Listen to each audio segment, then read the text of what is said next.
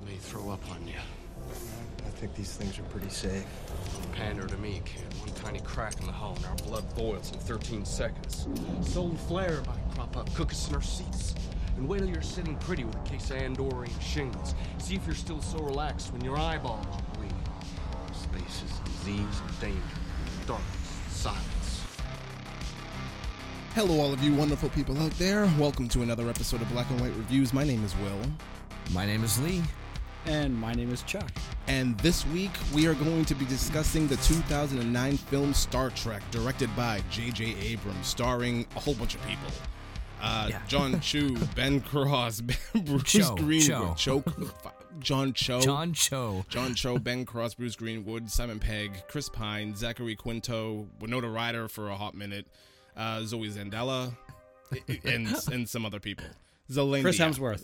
Chris Hemsworth. For a second. For like a second he's in this movie. I'm not even going to count him. He was in it longer than Winona Ryder. This is true. That's arguable. Did you get They both Urban? die, but whatever. Carl Urban makes me laugh so hard. I mean, I go Lord of the Rings, Star Trek, and Ragnarok. And of course, I have to also mention Leonard Nimoy.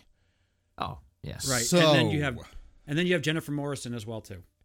I have her listed. I only know her from House. She's the only. All I know. Yeah, I only know her from House. She was fantastic on House. Have you seen Stir of Echoes? I haven't. With Kevin Bacon.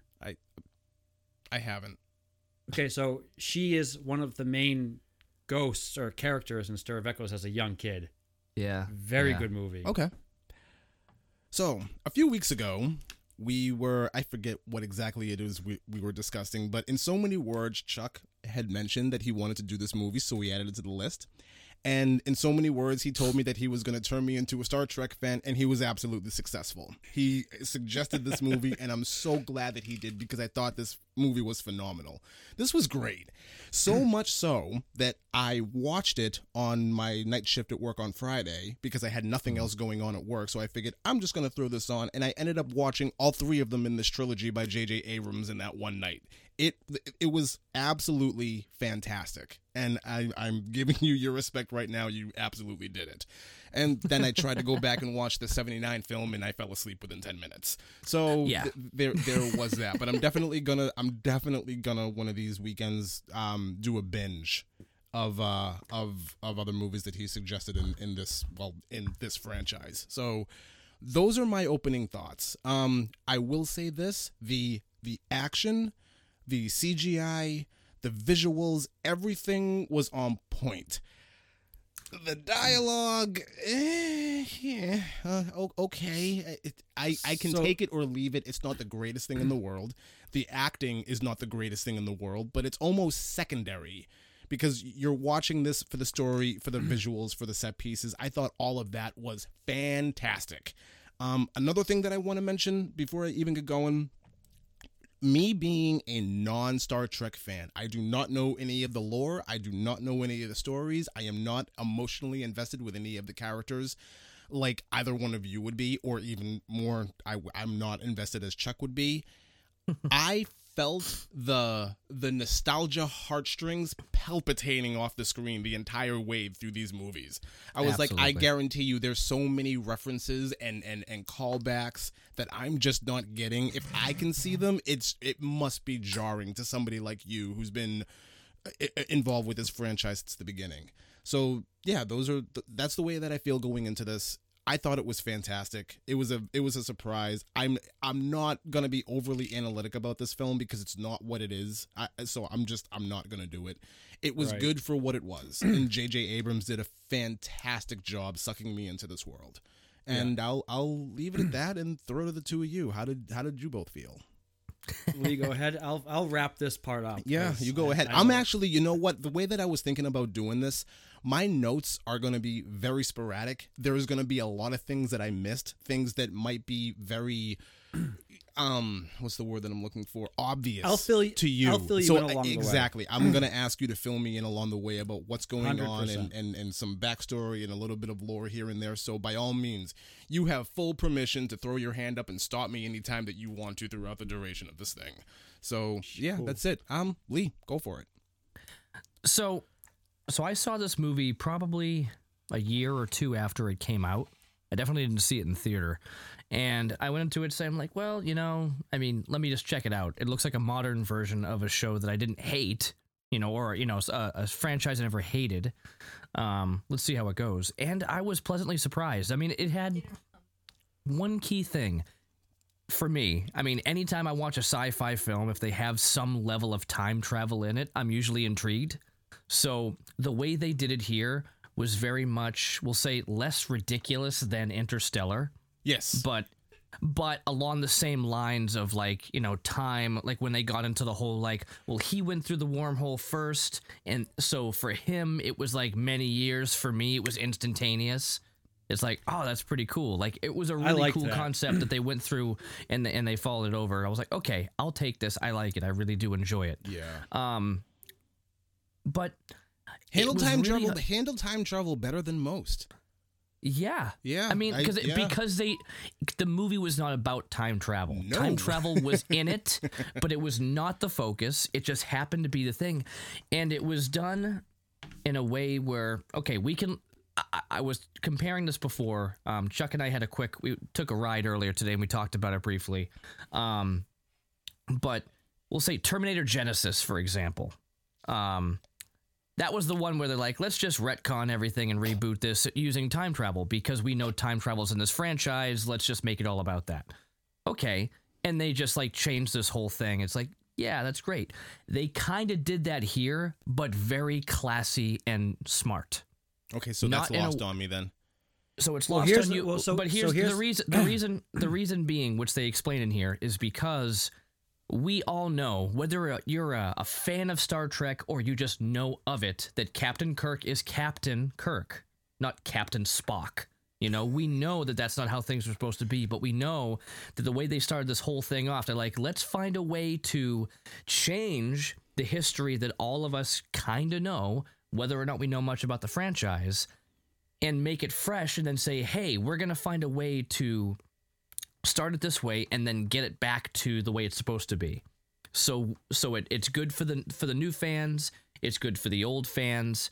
It gave everybody what they were looking for in a movie to really grab new people to the franchise and to satisfy the old fans. You know, we'll say the OG fans, because they've always loved it. And they're like, okay, well, you just changed everything. It's like, but we're going to make it make sense because there's a way around it.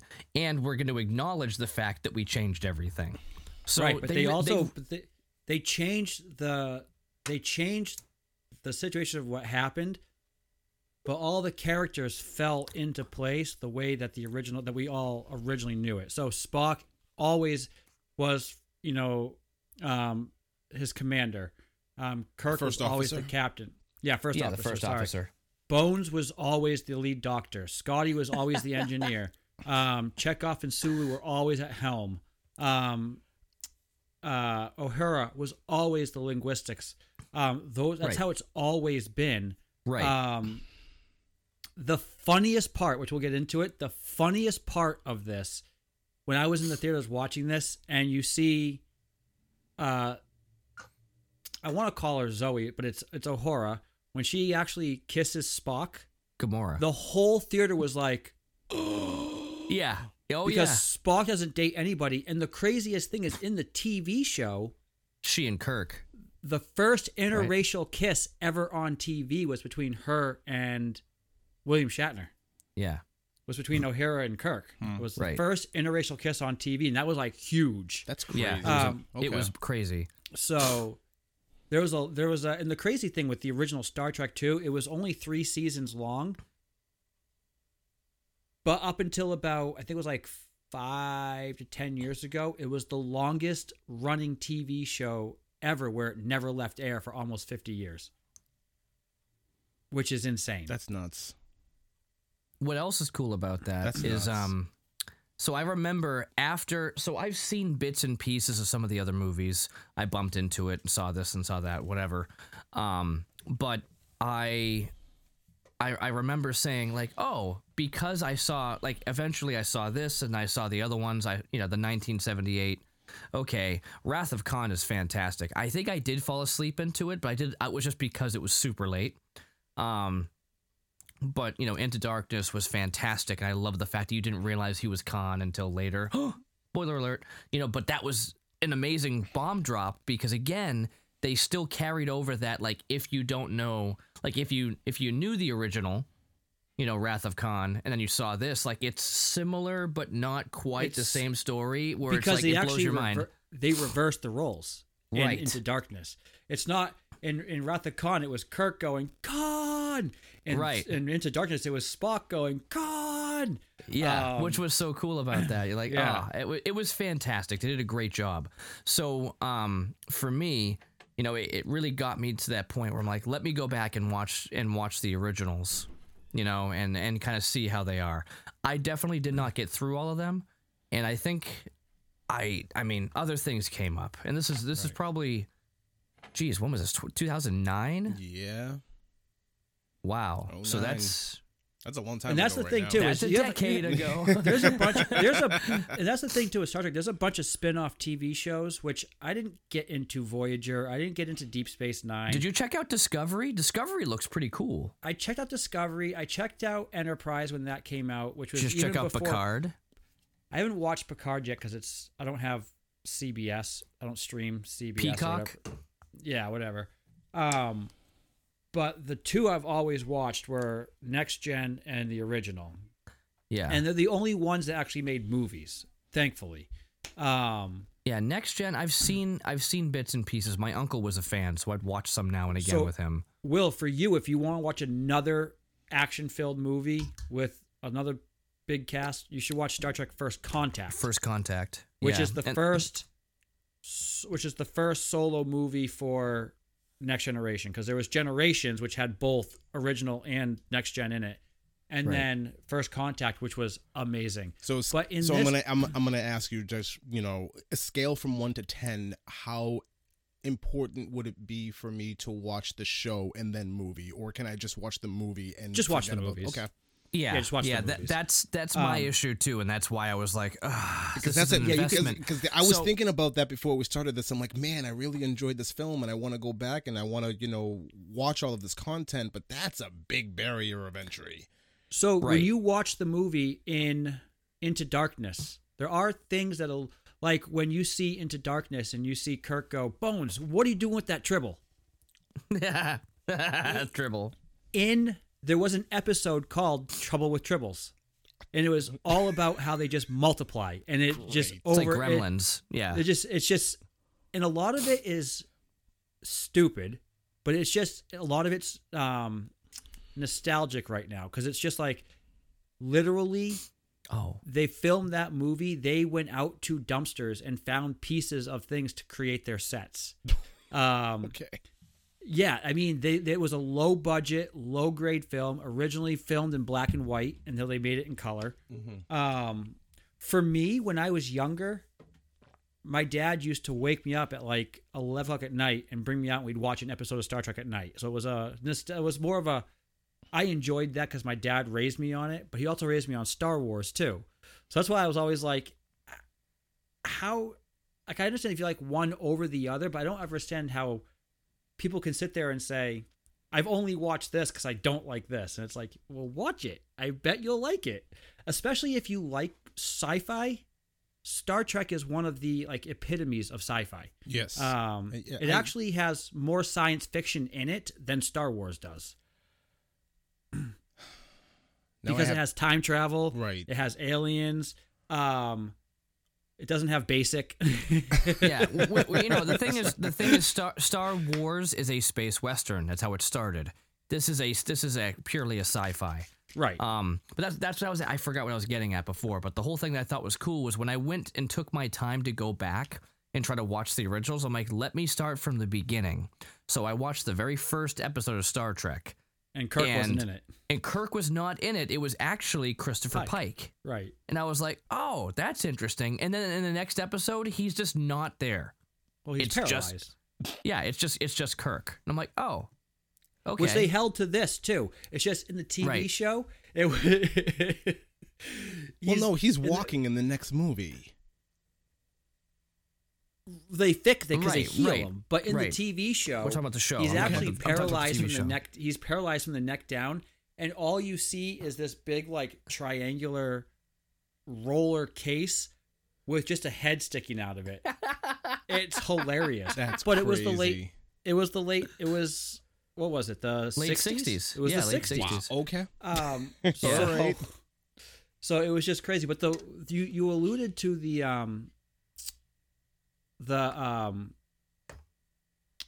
the language in this. What was the word you used? Basic? The dialogue. Oh, yeah. A lot of the dialogue, the reason why it seems that way is a lot of the dialogue is from the 60s. It's carried over. Yeah. Okay, I understand that. Well, no, it's mostly Bones. For God's sakes, Jim. Like He was the most annoying thing about this movie for me. But He annoyed me laughed every time. immensely. So I much so. loved it because he was so ridiculous. Of course you did. I loved it because it was so over the top ridiculous. Like I know he's just quoting or not Hank McCoy, but Leonard McCoy. So so much so that when I went back for my second viewing to take my notes, I just skipped over every part where he was talking because I did not want to hear it anymore. I was like, this is stupid. Well, the funny thing is in the original, this is I so don't need a dumb. doctor. I am a doctor. in the TV show, it was, there was, damn it, Jim, I'm a doctor, not a, and then fill in the blank. Not a And this whatever. one- I mean, Fill I in know the it blank. from I know it from Ace Ventura. For God's the sake, funny- Jim, I'm a doctor, not a pool man. Right, and the funny part is too is at one point he's like, Jim goes, I can't stand him, and McCoy goes, I like him. And in the TV show, Spock is Jim's best friend. In the TV show, Bones can't, and Spock through the entire movies, TV shows, everything, they cannot stand each other, like at all through the whole thing. Like, cannot stand each other. It's hilarious. So when you see the flip in this, it's actually quite funny. So they did switch some stuff up while keeping the basics of what the cast is all about. And then the cool thing is when you actually watch Into Darkness, when you see Jim sitting with the picture that Leonard Nimoy Spock gives him, that's a picture of the original cast. I got that. Which is really cool. Only because I recognize William Shatner and Leonard Nimoy. Like, that's the only reason why I understood what that was. That I got. So, the two of you, obviously, and I'm going to do it too. Oh, and you forgot Eric Bana. Eric Bana was a main character in this movie as well, too. Very true. Okay. Actually, it was He's funny. Nero. So I was watching it. So I watched it again, first time in a few years, with my wife last night. And I'm like, oh, it's Eric Bana. And she started laughing. And I'm like, what are you laughing at? She goes, didn't he play Bruce Banner? I'm like, oh my God, you're right. She thought it was funny, and she made a dad joke. And I'm like, I'll give it to you. It works. I think he was more known for Troy than he was for Hulk, though. Maybe. Troy. But- He was in Troy? Yeah, Brad Pitt. Yeah, I know. He was the prince. Uh-huh. He Oh, was yeah. the what? He was the prince. He was Orlando Bloom's older You're brother. right. Okay. Mhm. Okay. That makes sense now. Okay. He is another guy who lasted like 5-6 years and he just stopped acting. But he was a phenomenal Yeah. actor too. He was Yeah. a fantastic actor. That's unfortunate. So yeah, the two of you did it, so I'm going to go ahead and continue with it. We brought up Star Wars. This movie makes me dislike Force Awakens even more than I did before. Because of how well Abrams Because of did with how this. well Abrams did this movie and just completely fumbled Force Awakens and just decided to do a retread of New Hope. I said that What this morning to happened? Lee. I said J.J. Abrams did better retconning this. I don't than understand He did at retconning all. Star Wars. It's mind-boggling to me that he did such a good job with this, but then when you go to something like Star Wars, he just was not able to capture that same momentum. Like, it's baffling. There's no excuse. Yeah. And after watching this, I'm this. Whew. Just the sequel trilogy now just has another layer of issues that I have with it. So it's Yeah. good job. Good job, JJ. I don't understand that at all. So why don't we I can't wait to hear your notes on this, because I have talked with so many people and they're like, I like Star Trek, not Star Wars. And I'm like, how can you not like if you like sci-fi, they're the two most, they're the pillars of science fiction, Star Wars and Star Trek. There's a big reason, and we did discuss it before, but the thing is, it's an investment. People like Star Wars because they, at a time, Star Wars was 3 films. It was finite. That was it, you know? And then later on, it became 6 films, and we're like, good. They had the prequels, now we're done. And that was it. Whereas Star Trek had 60 years of content that if you're going to get into it, you know, people who are purists and want to know all the stuff, if they're going to get into a story, will sit there and spend like the next 5 years trying to catch up on everything Star Trek that's ever come out. I'll get through That's it in true, 3. but Star Wars had 100 years of books to read outside of the 6 movies. And so did Star Trek. Not like Star Wars. Star Wars books are drastically larger. Right, because they were making up for it. But the thing is, what came out later on is, and we found out that all these Legends books, which is pretty much everything but 3 books in my library here, are no longer considered canon. So therefore, they don't count, they don't matter. Thanks, Disney. You know what? I'm going to do that. Boba Fett's not canon. In my mind, it's not canon. It's not Benedict canon. All right. I like this. But no, I think that's the biggest reason why. You know, people who are Star Wars fans, they are because it had that space western feel, which was different. I'm just assuming because none of us were alive in 1977, was it? So we weren't there. But when it came out, it was different. It wasn't so much like this space thing, like, oh, here we go with our phasers and set the stun, and I mean they had that too, I guess. Never mind. But you know, it was not. Whoopsie. No, the point is shooting phasers. It was tight. different. It was different. I think it goes a little different feel. I think it goes a little bit beyond that. I think especially when you look at the first couple of films, when you look at New Hope, and when you look at and granted, I've only seen the first 15 minutes of Star Trek: The Motion Picture. The motion picture, yeah. There was no comparison. I mean, New Hope is the better of those 2 films. I don't think I'm out of line for saying that at all. So it would have been incredibly easy for fans to get invested in Star Wars over Star Trek at the time. Right. For the movies, that's another layer to it. And then we go down the line, because Star Trek was a TV show, and it was meant to be a TV show. Right. And that's pretty much what it was. It started off as a TV show, and then they had some movies that came out of it. Star Wars was a movie series that eventually went into TV shows. So they kind of did the opposite. You know, they did the switcheroo many, many years later. 40 years later. But that's the thing, is like, so back in the day, it wasn't very common for a TV show to eventually become a movie, or vice versa. That's a more modern day thing. You know, I'm not sure. Indiana Jones had its own TV show for a long time. There was a young Indiana Jones TV show that came out at some point, yes. After the movies. Well after, yeah, and it was a flop, and nobody knows about it. I don't even know about it. This is the first I'm ever hearing about it. It was just a few years after the movie, because the movies were so big. And nobody cared. That's why nobody knows. Like, I'm pretty sure you just blew, like, half of our fan base's mind right now. There was a young Indiana Jones? That existed? You blew my mind. I didn't know there was an Indiana Jones show. They did like a young CGI Harrison Ford. No, it was Sean Patrick Flannery.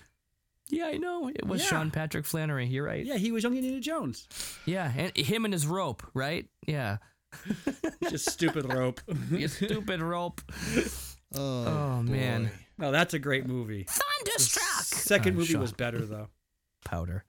Anyway, yeah, but I think that's really what it comes down to, is they were different because there was a show and then there was these movies. So they weren't the same thing. It was more just like sci-fi. Then you got like something like Doctor Who somewhere over here too. Like when it came down to big, long-standing sci-fi things, Star Trek and Doctor Who were longer than everything else. But Doctor Who was like the weird foreign cousin. You know, they were the British cousins. Yeah, it still is.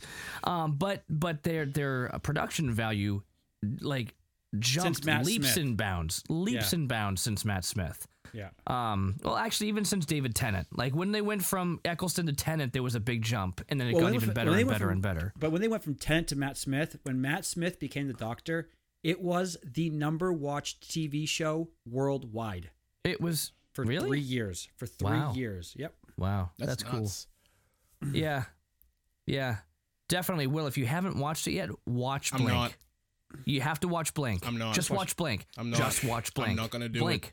You One episode. You suggested everything Doctor Who to me before. It's not going to happen. I tried. I can't do it. I don't like it. I'm done. Yeah, you have to be for me, because you can be white and nerdy. He suggested and like Star Trek or Star Wars, but it takes a whole nother type of nerdy to get into Doctor Who. So he suggested Doctor Who to me that years ago, and I watched the Eccleston season, and then I watched. No.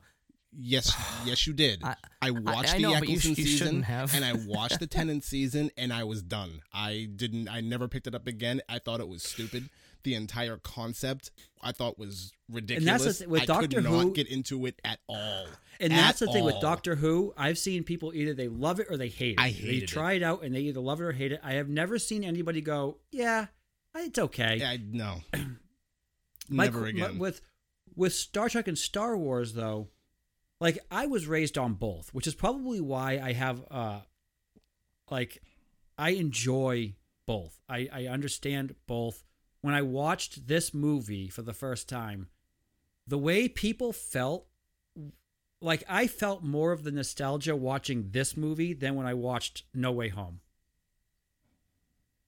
Wow. Yeah, I mean, for you, yeah. Yeah, because this movie, Star Trek, hit more of a nostalgic chord for me than Spider-Man No Way Home did when they brought in Tobey Maguire and everybody else. Right. Well, so for me, I was like that kid in a candy shop. I was giddy. I was like, oh my gosh. I actually reacted inside the theater when she kisses Spock, and I was like,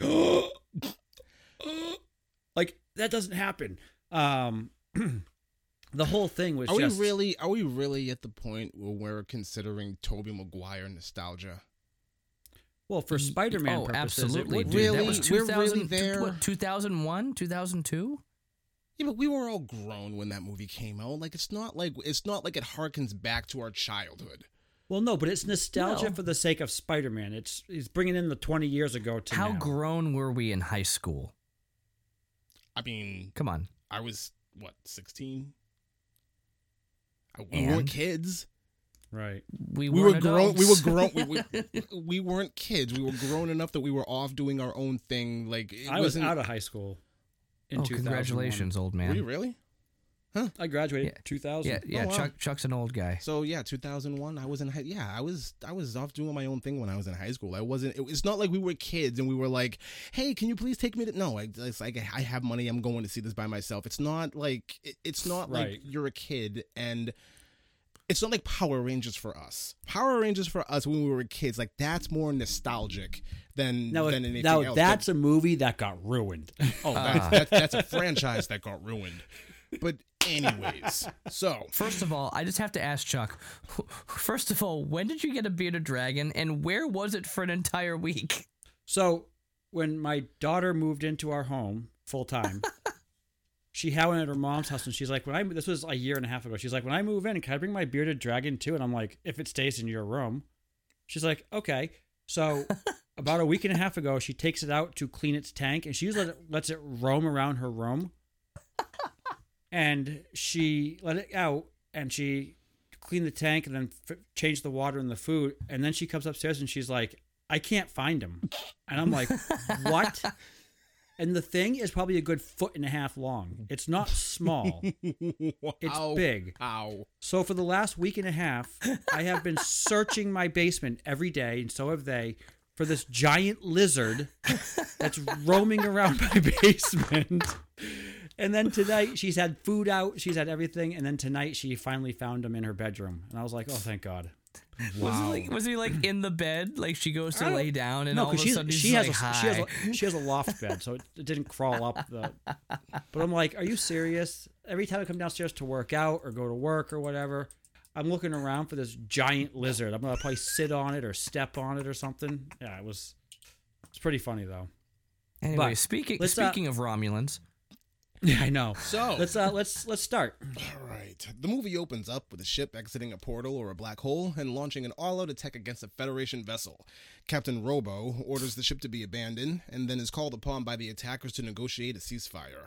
A young-looking Chris Hemsworth, who's playing George Kirk, is named captain. Once aboard the enemy ship, Captain Rambo is asked about Ambassador Spock, to which he has very little answers, and the current star date, which is 22-3304. He is then killed by Captain Nero and the attack continues. Captain Kirk orders the evacuation, including his very pregnant wife, Jennifer Morrison, and as the ship is being evacuated, she gives birth to a baby boy named Jim. First, Tiberius. I love the line there. It's like, why don't you name him after your dad? Tiberius? That's horrible. We'll name him after your father. James. Yes, Jim. And it's like, oh, that's actually pretty cool. Yeah, it was a cool scene. I thought that was hilarious. It was a cool scene. Because we all know he's James Tiberius Kirk. I didn't know that. Actually, well, I mean, yeah, James T. Kirk. Well, I mean, except for, Chekhov calls him Cork. Cork.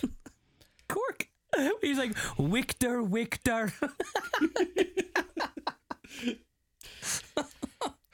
Captain George Kirk then pilots the ship directly into the enemy ship and dies in a fiery explosion. Years later, we then see a very young Jim who's driving a classic convertible to the sounds of Sabotage by the Beastie Boys. This does not strike me as very Star Trek-y. Like this part's Beastie not. Boys, Here's Boys the thing. driving around on Earth in a classic muscle car and just what okay, sure. We've never, up until this point, we've never seen a young Jim Kirk. Okay. Ever. So that's interesting then, I guess. Sure. His stepdad, I'm guessing it's his stepdad, gives him a call and basically threatens him, be careful with my car, get it back here, blah, blah, blah, blah, blah, being very, very, very uppity about the whole situation. You're not my dad, click. Pretty much, just turns the music on and is Sabotage, which is not the first time. Like, they did this again in, Into Darkness. I mean, Beyond. They did this again in Beyond. That's how they kill everything. Much better fit when they do it in Beyond. I thought it was fantastic. The way that they just use the music is like, this is now a weapon. This music is which I think is awesome because I'm a massive music geek. So just using music as a weapon just to explode everything, and it's Sabotage by the Beastie Boys. Like, that's fantastic. That does sound absolutely fantastic. Anyways, Jim is then... let me just check this out again. So I don't have it in front of me, but the first two movies, both Star Trek and Into Darkness, were directed by Abrams, and the third one was directed by like the Fast and Furious guy or something? I have no idea. Is that what happened? I have no idea. I'll look it up while you guys talk. Yeah, you look that up. Because it seemed like Beyond just didn't seem to fit in the same thing. But anyway, yeah. So suddenly, Jim is being chased by a lone cop, and he gets the bright idea to drive this car off a cliff, jumping out of it before it plummets to the ground. I thought that was... It's a RoboCop. It's a RoboCop? Yes. Okay. It was a RoboCop. Okay. Citizen, pull over. Citizen, pull over. And he drives the car off the cliff, and he jumps out right before it crashes down to the ground. This disappointed me because it ends up going nowhere. Like, the relationship with his stepfather, why he's doing this, why he's so angry about it, it goes absolutely nowhere, and it kind of bothered me. That's because they're trying to fill in. They're trying to fill in what's never been told before. Yeah, okay. Because in the original, he had his dad. Okay, he never had a stepdad. So, he just hates his stepdad in this movie, which is why they don't show anything. Yeah, I think the only point they were getting at is that he's a rebel. He goes against the grain, and that's it. Like, this is how he is as a kid. I'm just saying, show me why. That's all. Show me why. Because his dad died. A deleted scene. His dad died. Show me why. Okay, fine. His dad died. That's all. His dad died. Fine. But show me why he has so much animosity towards his stepfather. Show me why he's driving. His dad died. So what if his okay? It makes a huge difference. It does. My mom died, and I did not take out my frustrations on every woman that came into my life after. And I know, but now you look like Beaker. So I don't know. I don't know what else. Wow. Hey, if the only insult about my hair is coming from him, I'm not gonna take it seriously. I really don't care. If the only person insulting me is you, who are you? I don't care. You should see this guy at our church. Same hairstyle, same. I call them the Bopsy twins. Oh, what is me? Yeah. No, first of all, he looks like he's riding into Rohan right now. So that's You're very not different. far off. I don't tie my hair up in a little top knot. Yes, you do. No. Ponytail. What's the difference? One is a You tie your hair up in a big. His is in a ponytail. I pull my hair back. Okay. Anyway, can't take the lint out of you. You're still pulling your hair back, huh? Yeah. The lint out of me. Anyway. You all right over there? No. Anyways. Continue. So, where was I? Yeah, I was just, I don't know. Okay, fine. Meanwhile, on Vulcan, a very young Spock is in the middle of doing some very complex math equations. He is much smarter than I. All these kids are. They're all sitting in front of these terminals, and they're just mouthing off these equations and these answers in just very rapid succession. I'm like, okay, this is cool, I guess. Yeah? No? Okay. It's the Vulcan Academy. The Vulcan Academy. All right. Some of his classmates approach him and they start teasing him about trying to elicit some kind of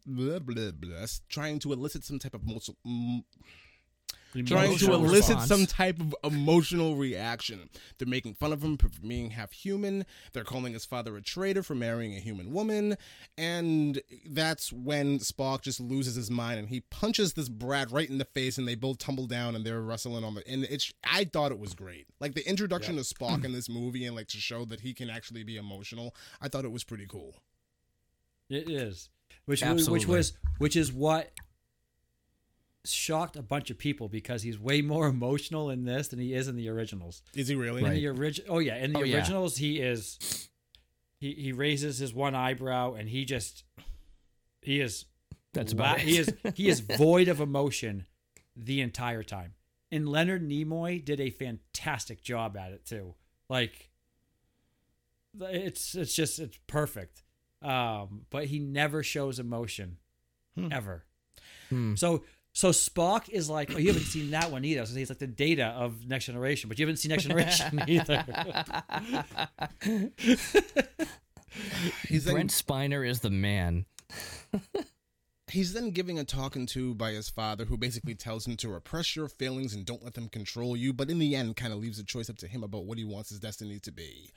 Fast forward a few more years, and a very older Spock is standing before the Vulcan Council, and he's getting ready to being accepted into the Vulcan Academy. The Vulcan Science Academy, I'm sorry.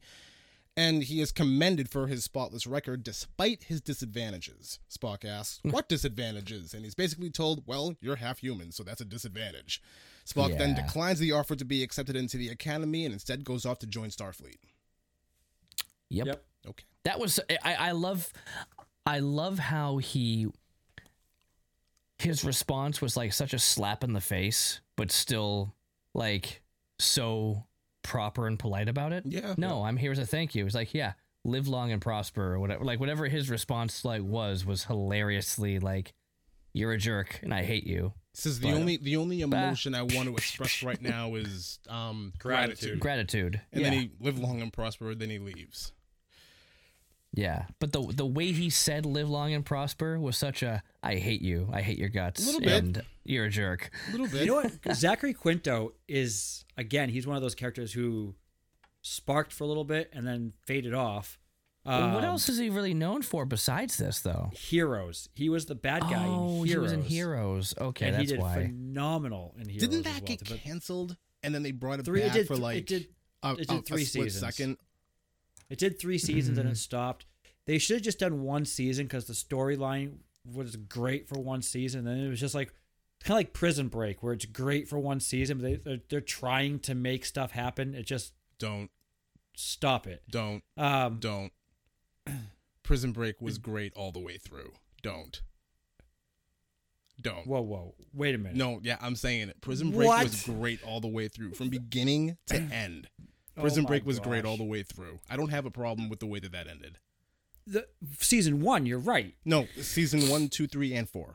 Like, all of them. Even the movie wasn't that bad. Like, the movie was actually when she goes to prison.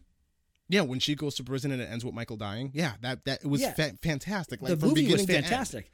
But they're like, let's go to Mexico and then go to prison in Mexico. Oh, come on! The Mexico season was the best season. Oh my gosh! No. Yes, it was. Let's put ourselves into prison so we can break out of prison. Well, they have to break the guy out. Like it's a whole thing. Come on.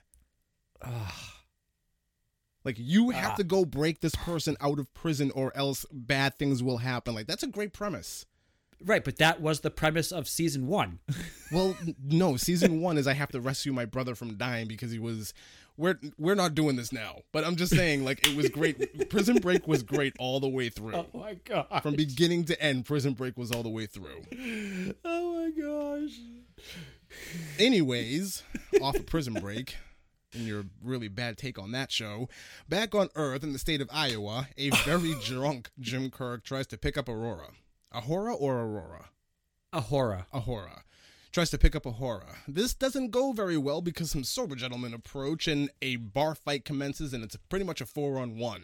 And I'm actually impressed that a drunk Jim Kirk can actually kind of stand his ground in the beginning, but he's immediately shut down and he's beaten bloody. Yep. Okay. Yeah. Yep. That's when Captain Pike enters the bar and just basically shuts everything down. So, Captain Pike, sitting down with Jim Kirk, and does a really good job of pulling in his emotional heartstrings, telling him to join Starfleet, and going on about how his father saved 800 lives. Daring him to do better. Daring him to do better, and telling him, you're way too smart to waste away around here doing absolutely nothing. Is this really what you want to do with your life? Tells him he could be an officer in 4 years and have his own ship within 8. And it worked because the next morning, Jim is joining up exactly as I thought he would be. There was no question in my mind that this was going to happen. Like, he shows up. This is one thing. He shows up on his impossible motorcycle. It's not even plausible that this thing... It's 2 wheels that have nothing attached to the bike. No axle. And it's fully electric. Totally electric. But it has gas tanks. Vehicle. Yet it has a gas tank in the front of it. You can see the gas cap. This motorcycle makes no sense. I'm like, really? Like, they could have at least put, like, this was the one that I was like, I'm glad he just gives it away and then gets on the ship. But yeah, and the what's his name? Is it Bruce Greenwood? That's his name, right? Yes. Pike. It's great because usually whenever I see him, he plays a good bad guy in a lot of movies. Like, not like the bad guy, but like Double Jeopardy. Like he was the bad guy. Oh, Double Jeopardy! I've actually never seen Double Jeopardy. Was that Tommy Lee Jones? Yeah, and it's Bruce Greenwood. It's a good movie. Double Jeopardy is a good movie. It is, but Bruce Greenwood plays. He does a good job. So you look at people like Alan Rickman. He usually has that. He's usually a bad guy. Very rarely do you see him as a good guy. He was really great in Star Trek. Oh, I'm sorry. I meant Galaxy Quest. That was with Tim Allen, yes. No, it was Alan Rickman. I know, with Tim Allen. Well, yes, that movie is a fantastic rip on Star Trek. A little bit. Oh, and Star Wars. It's a rip hilarious. On both. Yeah, it's hilarious. Mostly Star Trek. But Bruce Greenwood, you're like, I can see him as a good guy actor and a bad guy actor. He plays both parts very. He can fit into so many different roles very well. He's the thing about him though is he's so forgettable because he's never the main. He's always like a B or C character. He's never like front and center. So his face, he falls in the same category as Gary Oldman, but Gary Oldman's better. Kind of, yeah. I would have to agree with that. Yeah, I mean, yeah, Gary Oldman, he plays supporting actors, but never. Not actually. I didn't see Tinker Tailor. Was he the main character in that? I don't know. I've never even heard of that movie. Tinker Tailor Soldier Spy. Tinker Tailor Soldier Spy. Well, while you're looking that up, we move on a little bit. So, Jim is on board this shuttlecraft, and a very frightened and paranoid man sits down next to him, going on about the dangers of space travel, cracking the hull, and your blood's going to start to boil. What else did he say? Andronian shingles? Is that like a thing within the Star Trek universe? Because I looked it up, and I'm like, this is not a thing. This does not exist. No, it's just they picked a planet that is in, and they just Andorian shingles.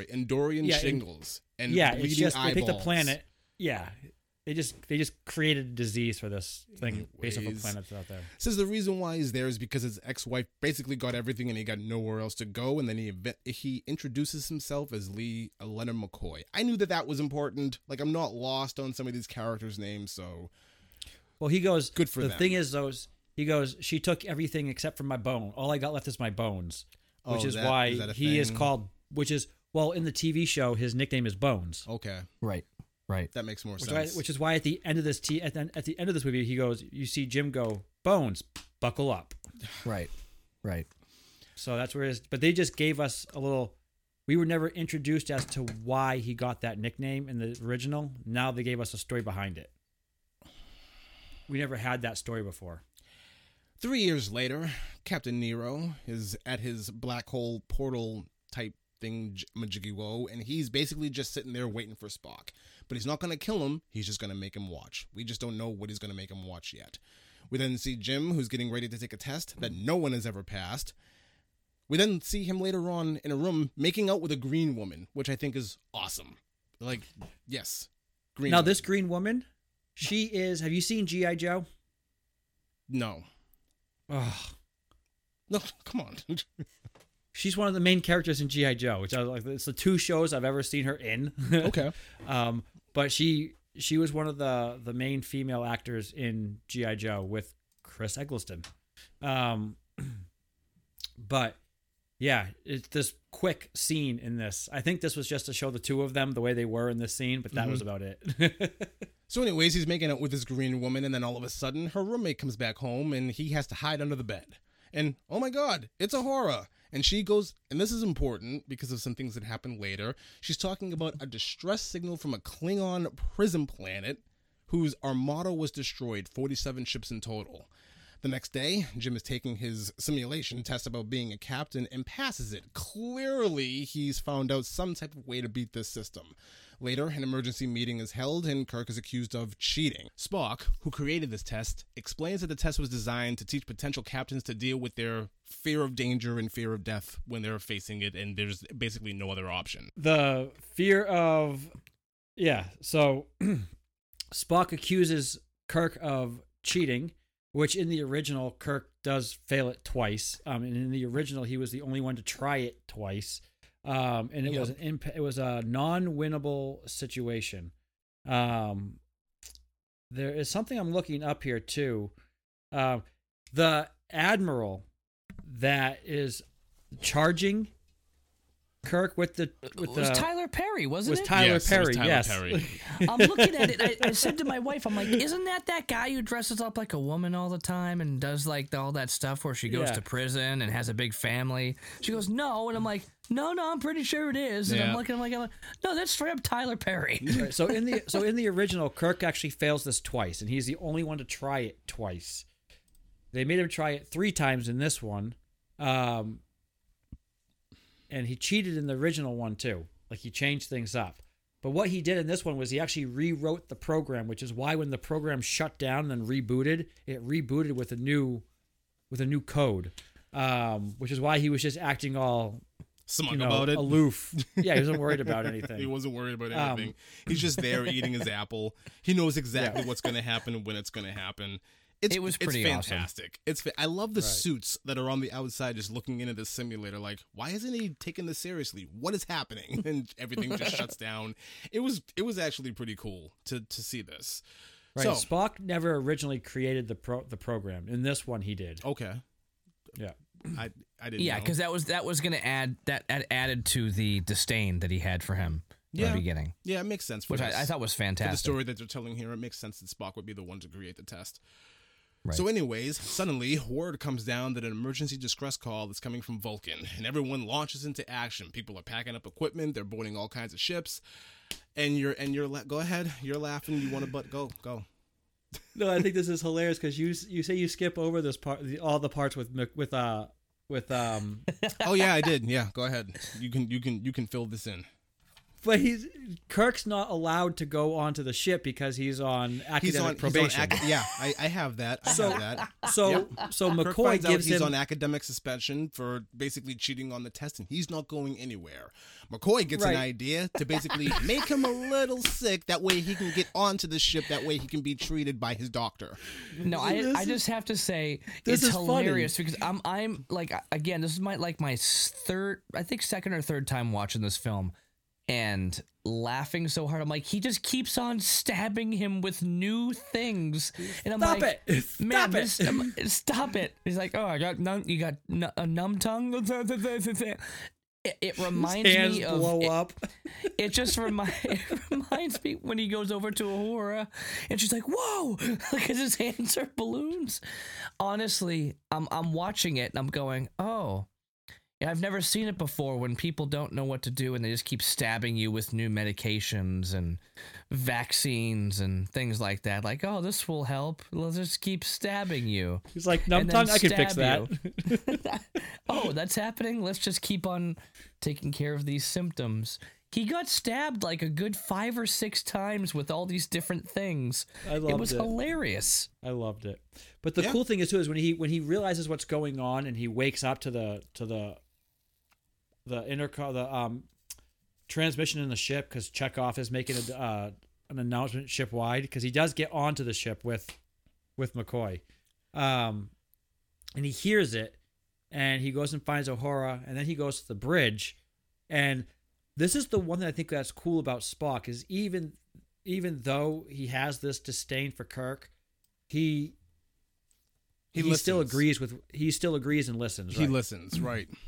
So Kirk, with his swollen hands and his numb tongue, springs into action after he hears Chekhov make his announcement that they're going to investigate a lightning storm. Taking into account what he heard before from Uhura about what are their names? Uhura? No. Romulans? Oh, Romulans. Taking into account what he overheard about the Romulans, the lightning storm, and everything else that's going on that, basically happened on his birthday, he kind of puts 2 and 2 together and thinks that this is going to be a big trap that they're running into. And he's absolutely right. The Enterprise arrives at the destination, and it is a fiery mess.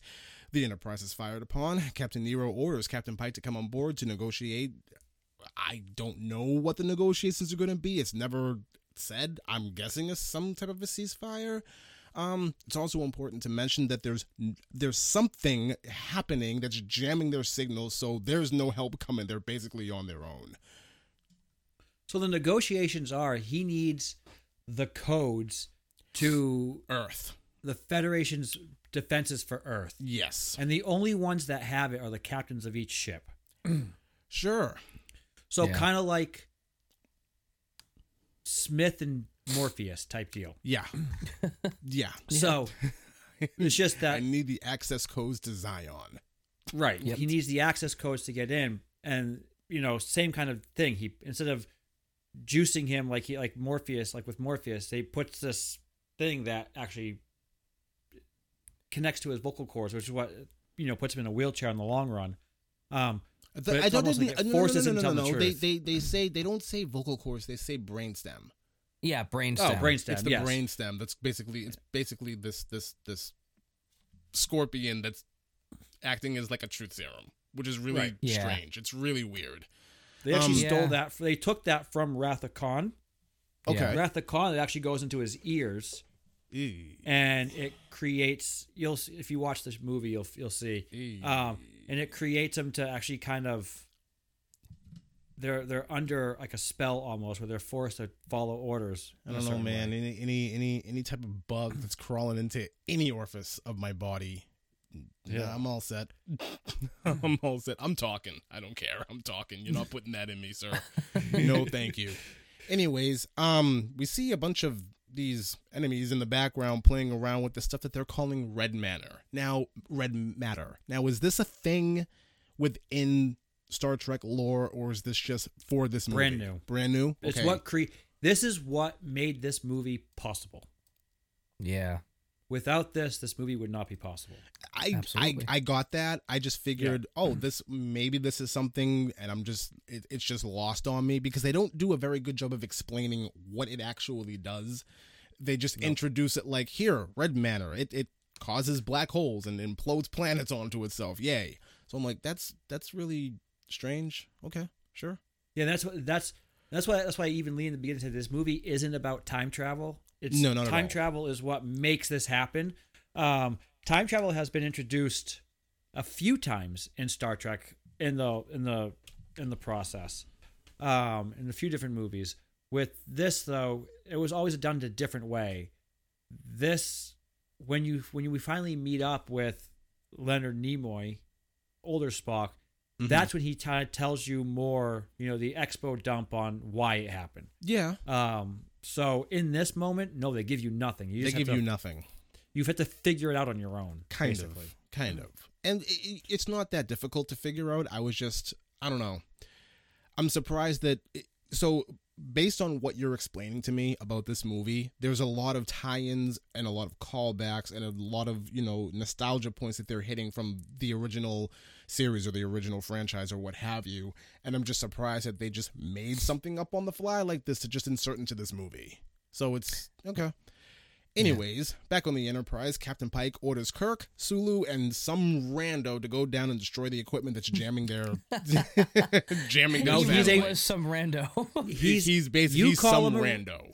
You call him a rando. I'm calling him a rando. But as a red shirt. He's known as a red shirt. Yes. Red shirts. In the stories, in the line of Star Trek, red shirts are always the one that die. Okay. Always. Yeah, they're the expendable characters, and that's why I laughed so hard when I'm watching this, and all the cadets are all wearing red. You're out. Done. And I said that to my wife, and she's like, I don't get it. I'm like, of course you don't. It's okay. I still love it. But yes, we call them randos, and for 60 years, it's been the red shirts. Red shirts are always the ones to go first. Bye. Right. Well, I'm going to follow that up with another question for you.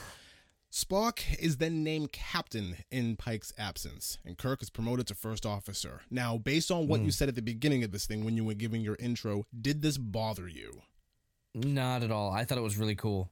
It did not bother me because I knew that it was different. I was waiting to see how they were going to flip it. Okay. Yeah. Because I know at this point because what this movie is it's actually leading up to how he becomes the captain of the Enterprise. Right. Which we never really got to see. Well, at the very end, you see it. No, we never got to see before. That's what I'm saying. Well, he always took the place of Pike. Always, because Pike was the original captain of the Enterprise. Yeah, but in this one, I was watching. I was excited to see how it played out to where he becomes the captain. Now, if they ended the movie and it was Captain Spock and his first officer Kirk, I would have been upset.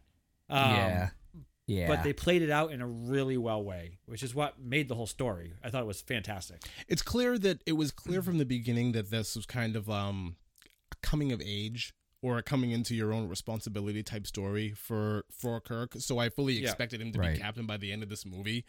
I just, from everything which is very, very minimal, my knowledge of Star Trek, I don't think I've ever heard a story where Spock was captain of the Enterprise.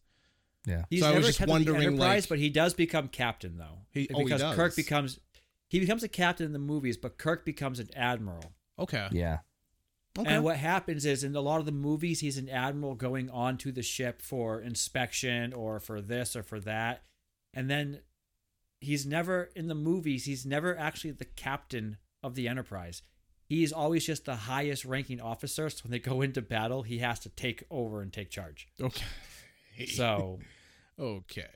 So, Captain Kirk went from fighting in a bar with a small criminal record, cheating on tests designed to teach people to face their fears of death, and he went from that to being the first officer of the Enterprise in 3 years. I think that's fantastic because at the beginning of this, it was like, oh, you'll be an officer in 4 years and have your own ship in 8. I'll do it in 3. And here we are 3 years later and he's on his way. Yep. I think that's fantastic. Great story. Did they say it was 3 years later? Yes. Yeah. It's in words at the bottom. There's actually, I missed that. Okay. Yeah, see, you're so used to like DC and Batman where they don't Zack Snyder doesn't tell you anything. They don't. They just kind of do J.J. Abrams actually gives you the update. It actually does a thing like right after the cadets embark on their training journey. It actually cuts forward 3 years and it says 3 years later. It does a whole thing. Oh, okay. So all right. I totally was in the bathroom. So these 3 men, the red shirt, I apologize, Sulu and Kirk make their jump on the way down to destroy this machine that's jamming their equipment. And the rando immediately gets sucked into an engine, and I'm just going to go ahead and assume that he was incinerated. Like, there's no way. Immediately.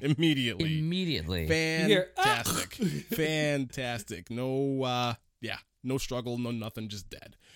Kirk and Sulu immediately get into a fight with some baddies. They obviously win. And, the problem now is that the explosives they were going to use to blow up this thing or to time it, well, they were on the red shirts person and they're gone now. So they just open fire on this thing and shoot it. It's great. Yep.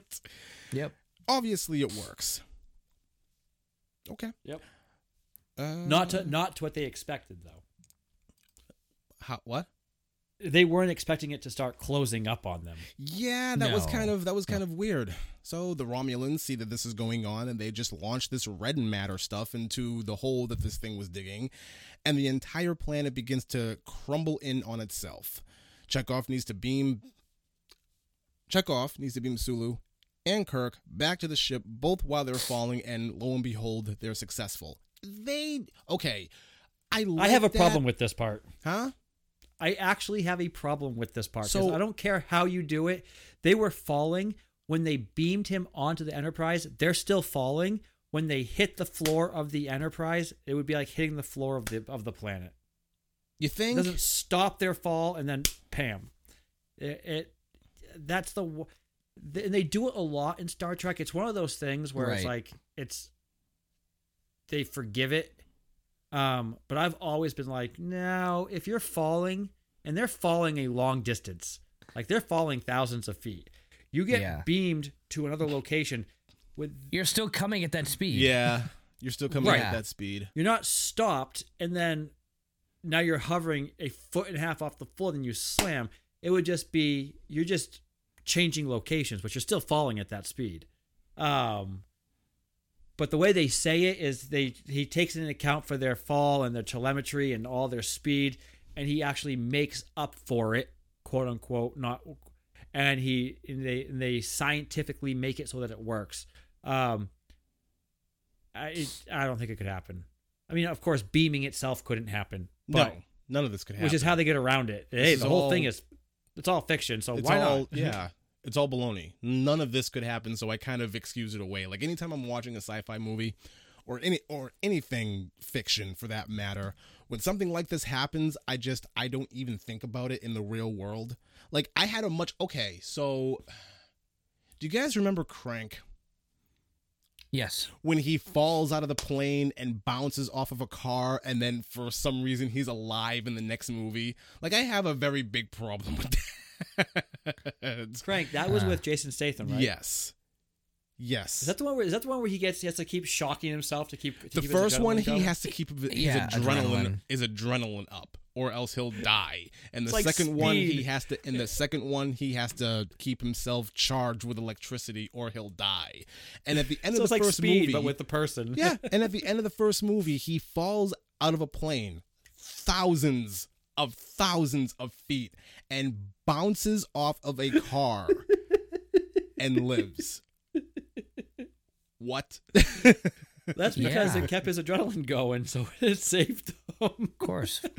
So that was like, I have more problem with that than I do with this, because it's science fiction, so I really don't care. Right. I actually did like it because I like coming of age stories, and I like stories where your main character has to go from one character to another and just accept a whole bunch of responsibilities. So Kirk's character growth in this movie I really liked, and here the way he basically sacrifices himself and jumps off to save this guy, I thought it was really cool. So yeah. I enjoy storytelling like that, and he did it like just instantaneously. He didn't even think about it, not even a consideration for his own life. He just launches himself off to grab him, and he gets beamed back up to the ship. I thought that was cool. Yeah. Anyways, as Vulcan is being destroyed, Spock beams down to the surface to basically gather up and save his people. And he's kind of successful, but a ledge gives way and his mother falls to her death. The planet is then destroyed, killing, in Spock's estimation, 6 million people. And yeah, I mean, with an estimate of 10,000 people left, so he's 10,000 left. Part of an endangered species. Correct. They go through the whole thing. So, back on the enemy ship, Pike is being interrogated about everything that you said before about getting access codes. No, basically the codes to lower Earth's defenses so that he can go attack. Pike isn't giving up any of this, and then the little bug is put inside of him, which, I don't know. Yep. No. Yep.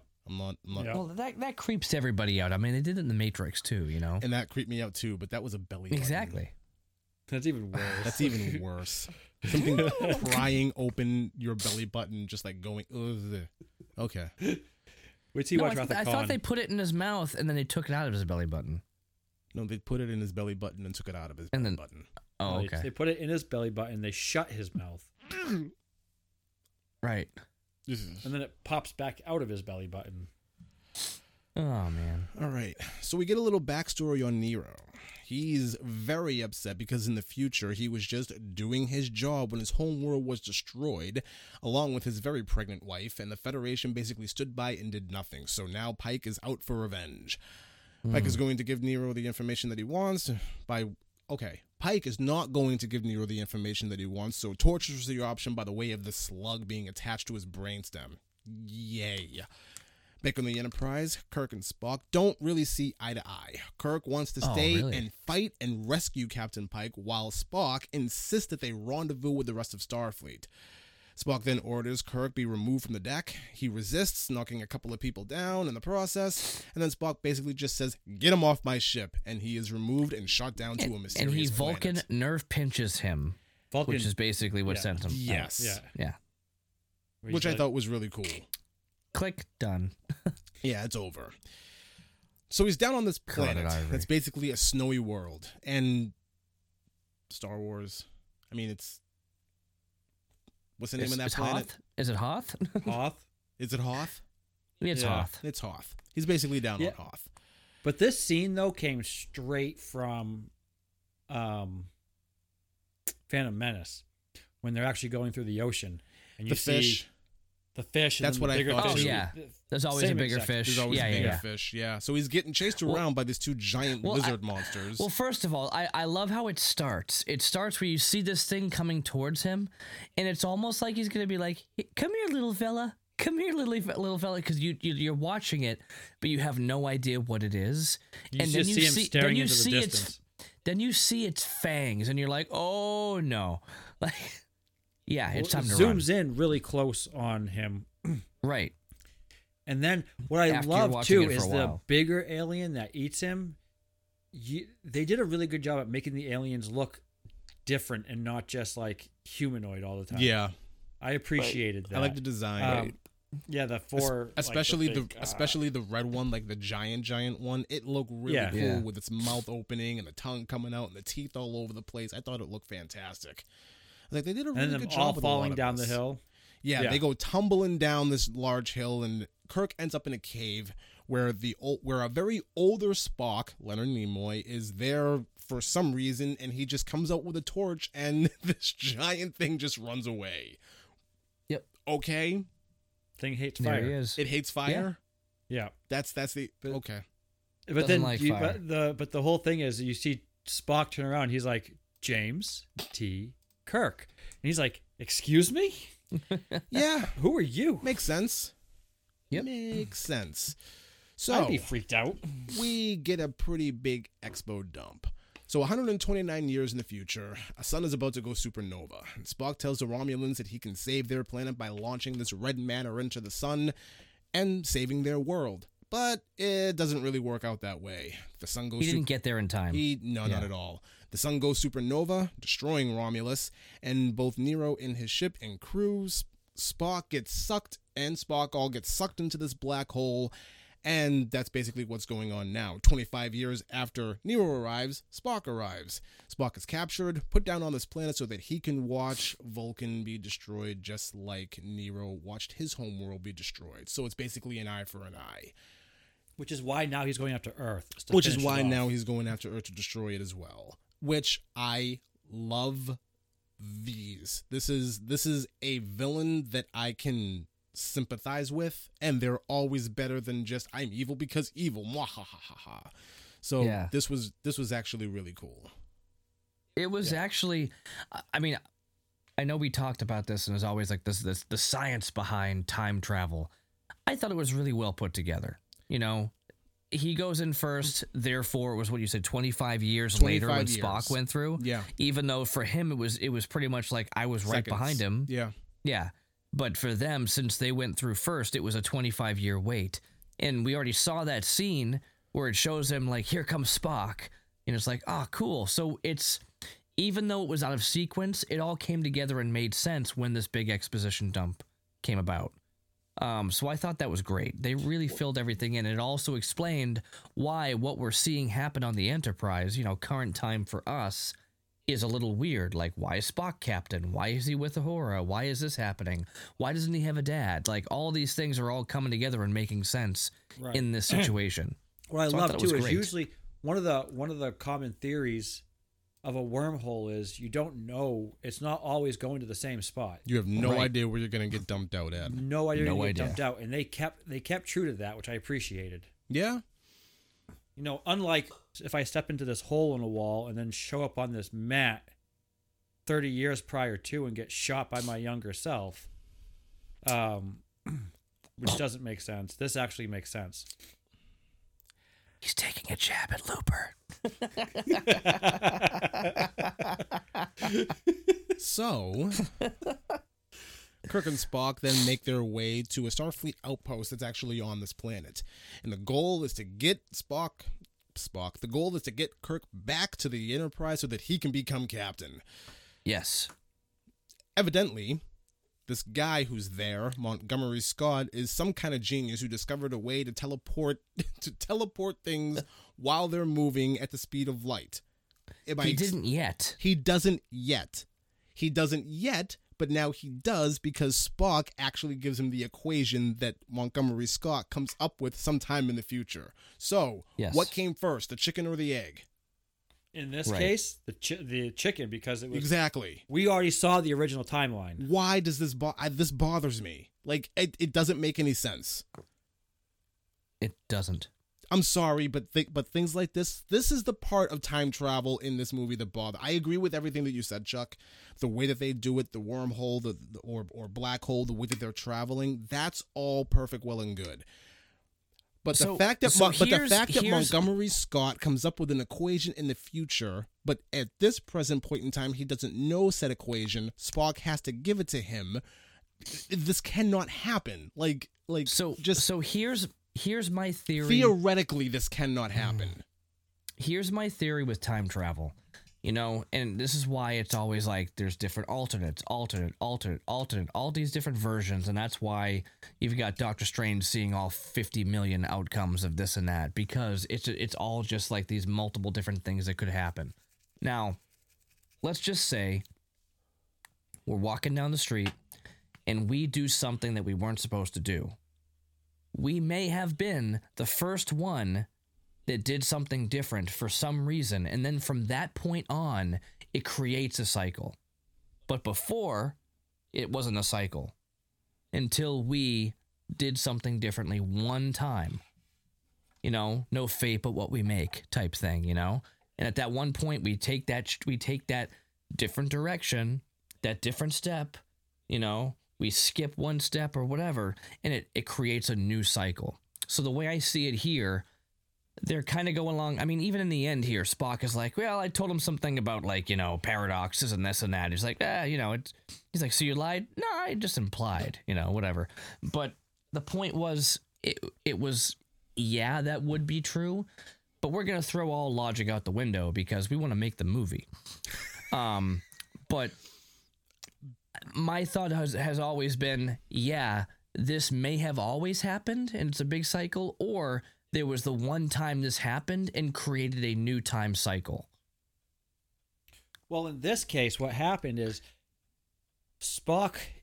when Spock travels back in time, he's like he's 100 years into the future, 126 years into the future. 129. So, right, 29 years. Sorry. So Kirk, Scotty, those guys are all dead. He knows the equation that Scotty in the original series. Right. He knows that. So when he comes back, he gives him the equation sooner than he would have found it out. Right. So in this new timeline, if you were to actually look at it in a historical sense, Spock is the one that created it, not Scotty. Well, not created it, but knew it and passed it on. Yeah. What I'm saying is one who introduced it. This gentleman is the very definition of a paradox. Yes. Yeah, this is something that cannot happen. Right. Because then how does Spock learn about it? Well, Spock learned about it because there was a different timeline that had a different history. Now, if younger Spock came over and gave it to him, that would make the sense. This is my point. It's about a new cycle that's begun. It's begun at this point. Because what Spock did, it changed what happened, and it's a whole new timeline. There may be some other timeline happening where Spock didn't go through a wormhole, and things continued going the way they were, and that was it. Nothing changed. However, they did a whole 60 years of that. Yeah. You know, but then there's another timeline that we're watching here where he did go through the wormhole, and therefore he gave that information to Scotty ahead of time. So this is what happens. We brought up a movie that has time travel in it that's not focusing on time travel, yet we're focusing on the time travel of it. Duh, we're going to do this. But that's why my theory is like, you know what? We can be nitpicky about time travel or expect and accept that it's not going to make any sense no matter how much we argue about it. But the reality is, in here, it's like it makes sense in some ways and it doesn't make sense in other ways. They could have just very easily had Scotty say, well, I've been tinkering around with this equation, and they just have Spock say nothing because he's right. Uh-huh. And just wing it. Yeah. That's their out. Yeah. It's so simple. Yeah. It's so easy not to do it this way. Well, he was tinkering with it, but he lost the Admiral's prize Beagle because of it. Oh my God. Okay. Spock just tweaked what he was already working on and said, this is the actual equation. Yeah. I don't like it. Anyways, so Kirk fully expects Spock to come back with them because otherwise, how is younger Spock going to realize that everything that Kirk is saying is true? Spock says, under no circumstances can you tell him of my existence here. That cannot happen. You have to promise me this, and blah, blah, blah. And it's, I like where that goes. I do. I don't like it here for some reason. Probably because the scene prior and the whole explanation and the paradox was created just left a bad taste in my mouth about this entire scene. So, Kirk is basically instructed by older Spock that he has to prove that younger Spock is emotionally compromised and he has no other choice but to step down as captain. Kirk and Scott get into their teleporter and they're basically beamed onto the Enterprise that's going at light speed, which okay, sure. All right. Well, that's where Scotty was like, "Oh, I never thought of space being the thing that's moving." moving. Right. Sure. Right. Which I'm like, ooh, so the Enterprise is standing still and space is moving. Sure it is. Pretty cool. Well, no, it's not really. It's just that's just how he figures out how to make That's the the equation explanation work. here. Right. Right. I've said my piece. I don't like it. Kirk immediately gets in Spock's face and just starts pushing his buttons. How you can't fail anything, and you watched your world get destroyed, and your mother was murdered, and he ends everything by saying you never loved her, and Spock snaps, and he's punching and shoving him all over the place, and it takes his father saying his name in a very serious tone to relax him. Spock then relinquishes his command as captain because he is emotionally compromised, and Kirk takes over as captain of the Enterprise. If Spock's father was never there, Spock would never have stopped. No, Because probably not. nobody on that ship would have stopped him because he's the captain. Probably not. But his father is like, I'm not on the ship as a crew member, and I'm your father. Yeah. Daddy says stop. Which for this guy, I forget his name, but my first introduction to him, he was the bad guy on the movie First Night with Richard Gere. Okay. And Sean Connery. He was the bad guy, and on this one, he played a fantastic job as Spock's father. Like, he was fantastic. I would have to agree. He was great in this movie. He fit the role very well. Yeah. All right. So, okay. So, Kirk's first order is that they're going to engage with the enemy and rescue Captain Pike. Spock then has a heart-to-heart with his father about his anger and his mother, and basically comes to terms with everything. So his story arc is kind of resolved here in a way, I guess. And he's basically just going to go with his gut and he's going to let his feelings go out. Great. Perfect. The way that this ended here was a bit clunky. Like I expected a little bit more to happen with the storyline, to like evolve his character, not just, oh, daddy says everything is okay, so I guess everything is okay. Like, dude. Which I would normally agree with you, except that it's Spock. You know what? Then maybe it's a good thing that character and his makeup is lost on me, because Yeah, Spock, the Vulcan race, when they go through the Vulcan Science Academy, they give up all connection to emotion. They dump it basically out of their system. Okay. How they do that, I have no idea. But Spock is basically emotionless for the 129 years before you see him in this. So to see him struggle with emotion, he allows the logic. It's because he's logical. Logic overrules emotion with Spock. He logically rationalizes it away. And that's why it's so clunky. But when you watch it, you expect it to be clunky because you're like, Spock showing emotion doesn't make sense. Spock rationalizing the emotion away through logic makes sense because it fits Spock's original character. And I understand that now, like in the middle of this conversation that we're having, but you have to understand, when I first sat down and watched it, this is my introduction to this franchise. Right. I know nothing of Spock. I know nothing about, whatever emotional entangles he got going on or lack thereof. I'm completely lost. So when this ended as clunkily as it did, whatever. But after hearing you say that, maybe, in a couple of years, if I decide to revisit this movie, maybe I'll see it then with fresher eyes and I'll be able to, appreciate it for what it actually is.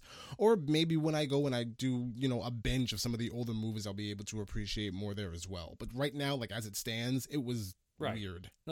Yeah, from your perspective, being the first time watching this, I could see why it would feel that way. Yeah. 100%. Anyways, so here's the plan. Spock and Kirk are going to go down to the enemy ship, and they're going to steal the black hole device and rescue Captain Pike. Once the two are on board, they immediately get into a gunfight with a couple of baddies. The drill machine is attacking Earth, and Kirk and Spock come across Yeah. Okay. Kirk and Spock come across older Spock's ship, and it doesn't take long for younger Spock to put the pieces of the puzzle together, because the computer's face analysis welcomes back Ambassador Spock. And then younger Spock basically asks, what's the manufacture date? And it's way into the future, and cool. Everything is going great right now. Okay. Yep. I must have missed something because the end plan for younger Spock to basically drive this ship, the way that it goes, was it explained? Like, did they have a conversation about what they were actually going to do, or they just jump into it and do it without explaining anything to the audience?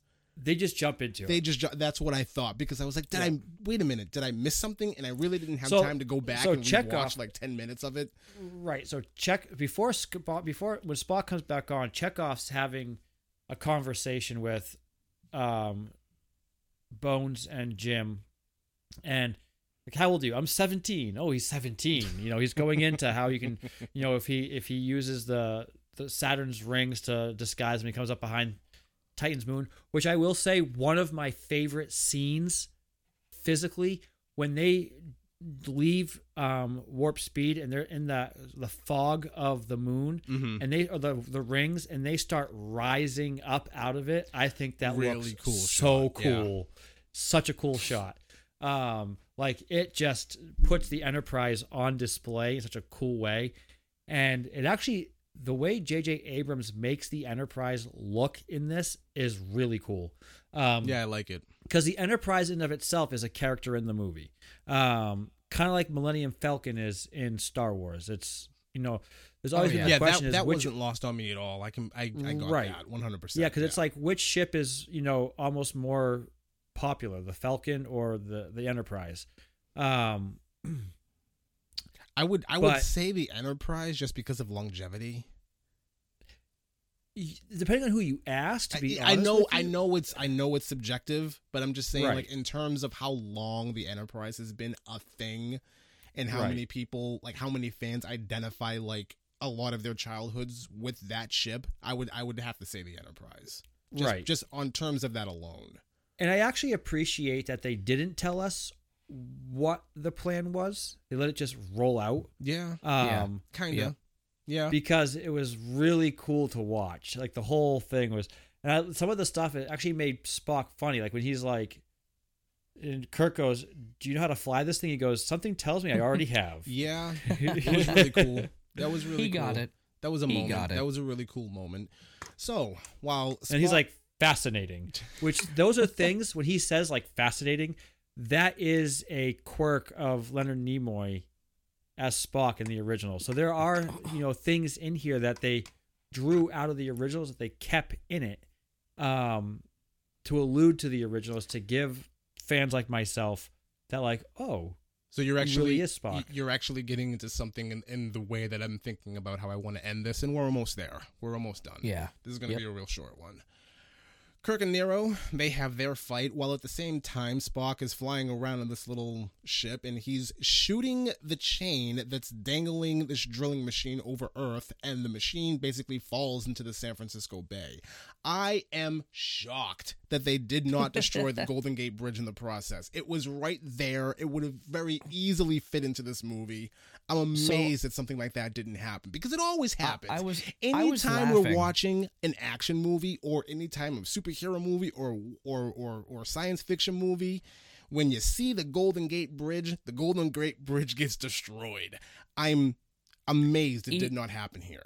So. Either that or Danny Tanner is going to be riding across. That's because Starfleet Academy is right there, and they can't destroy Starfleet Academy. Okay. I was laughing when I first saw it, when I was like, oh, they're blasting a hole into Earth, and I'm like, I bet you it's near some important landmark that we all know because it's Earth. Yeah. And I'm like, oh, it's the Golden Gate Bridge. Oh, and it happens to be exactly next to Starfleet Academy. What a coinky dink. Yeah. And you know what's crazy is Starfleet Academy in real life is located in San Francisco. In real life? Right next to the bay. In real life. There is a real life Starfleet Academy in San Francisco. Is this part of Space Force? No, it's real life. You can go to real life Starfleet Academy. Makes sense. In San Francisco. Makes sense. How many fleets do we have in the stars right now, Chuck? None. But you can go to they have an actual Starfleet Academy in San Francisco on the bay. What does that mean? Starfleet? Starfleet Academy. Okay. There's an actual, it's not the actual Starfleet Academy, but you can go to. Not. but they have an actual Starfleet Academy in San Francisco. But there are no Starfleets. Is it attached to the Air Force? I don't know. It's not attached to any military. It's okay, never mind then. I was thinking like maybe it's a joke. It's a Star Trek fan thing. Oh, is right? it? I don't know. I don't know it's exactly not a military. what it is. It's not part of the military. It is a Star Trek fan. It's a Star thing, Trek correct? thing they made. Okay, then that's very different than you saying. You like, had hey, me. we're sending man, people that, out to some that was a little fleets in misleading. space. That was a little I kept misleading, saying. Chuck. So I because take there's that back. because so there's, kinda there's like only how, listen. There's only 2 Marine bases in the States. One is Paris Island, and the other one is off the coast of California. Right. And you saying that there's actually a Starfleet Academy out there, it's alluding to it being attached to the military because there's actually things out there. So it's like you could have led with, oh, there's actually a fan-made thing out there called Starfleet Academy. You could have led with that. You didn't have to say, oh, there's actually a base called Star. Dude. So what I mean by that is Lord of the Rings, they made they did the Shire in Lord of the Rings. In The Hobbit, they redid the Shire, but it's actually there. So you can go to New Zealand and actually walk around the Shire that's on set. That's cool. It's now a real thing. But if you went there, you will not see little halflings running around smoking pipe weed. That's my point. It's not real, Chuck. It is a fictional thing created because of movies.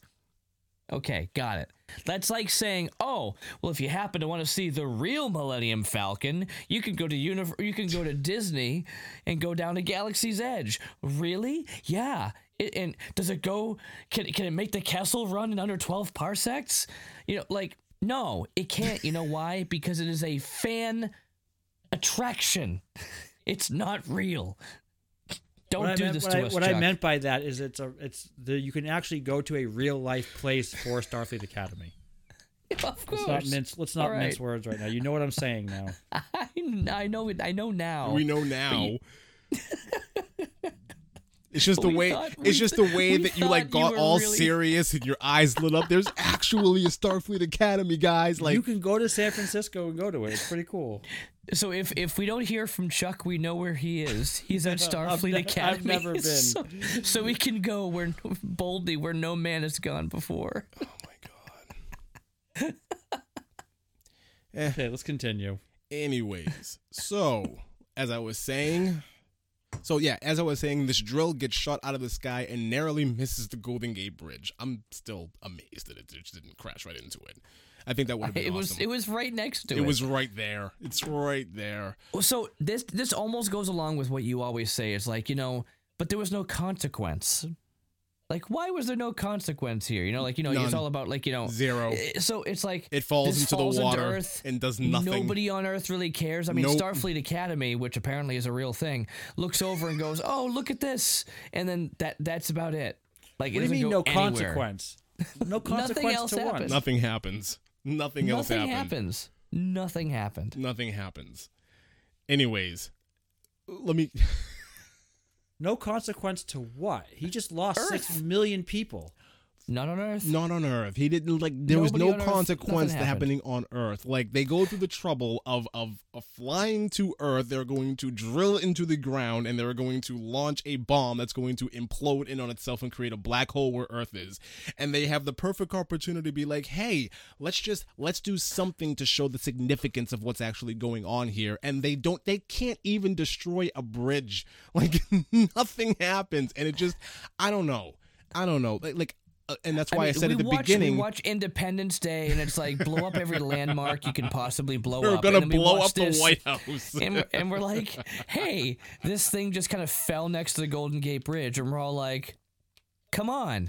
Like, I know it's cliche, but we still want to see it. Knock it down. Every landmark in New York was obliterated in that movie. But here, it's like everybody's just driving along the bridge, and everybody's going to be fine.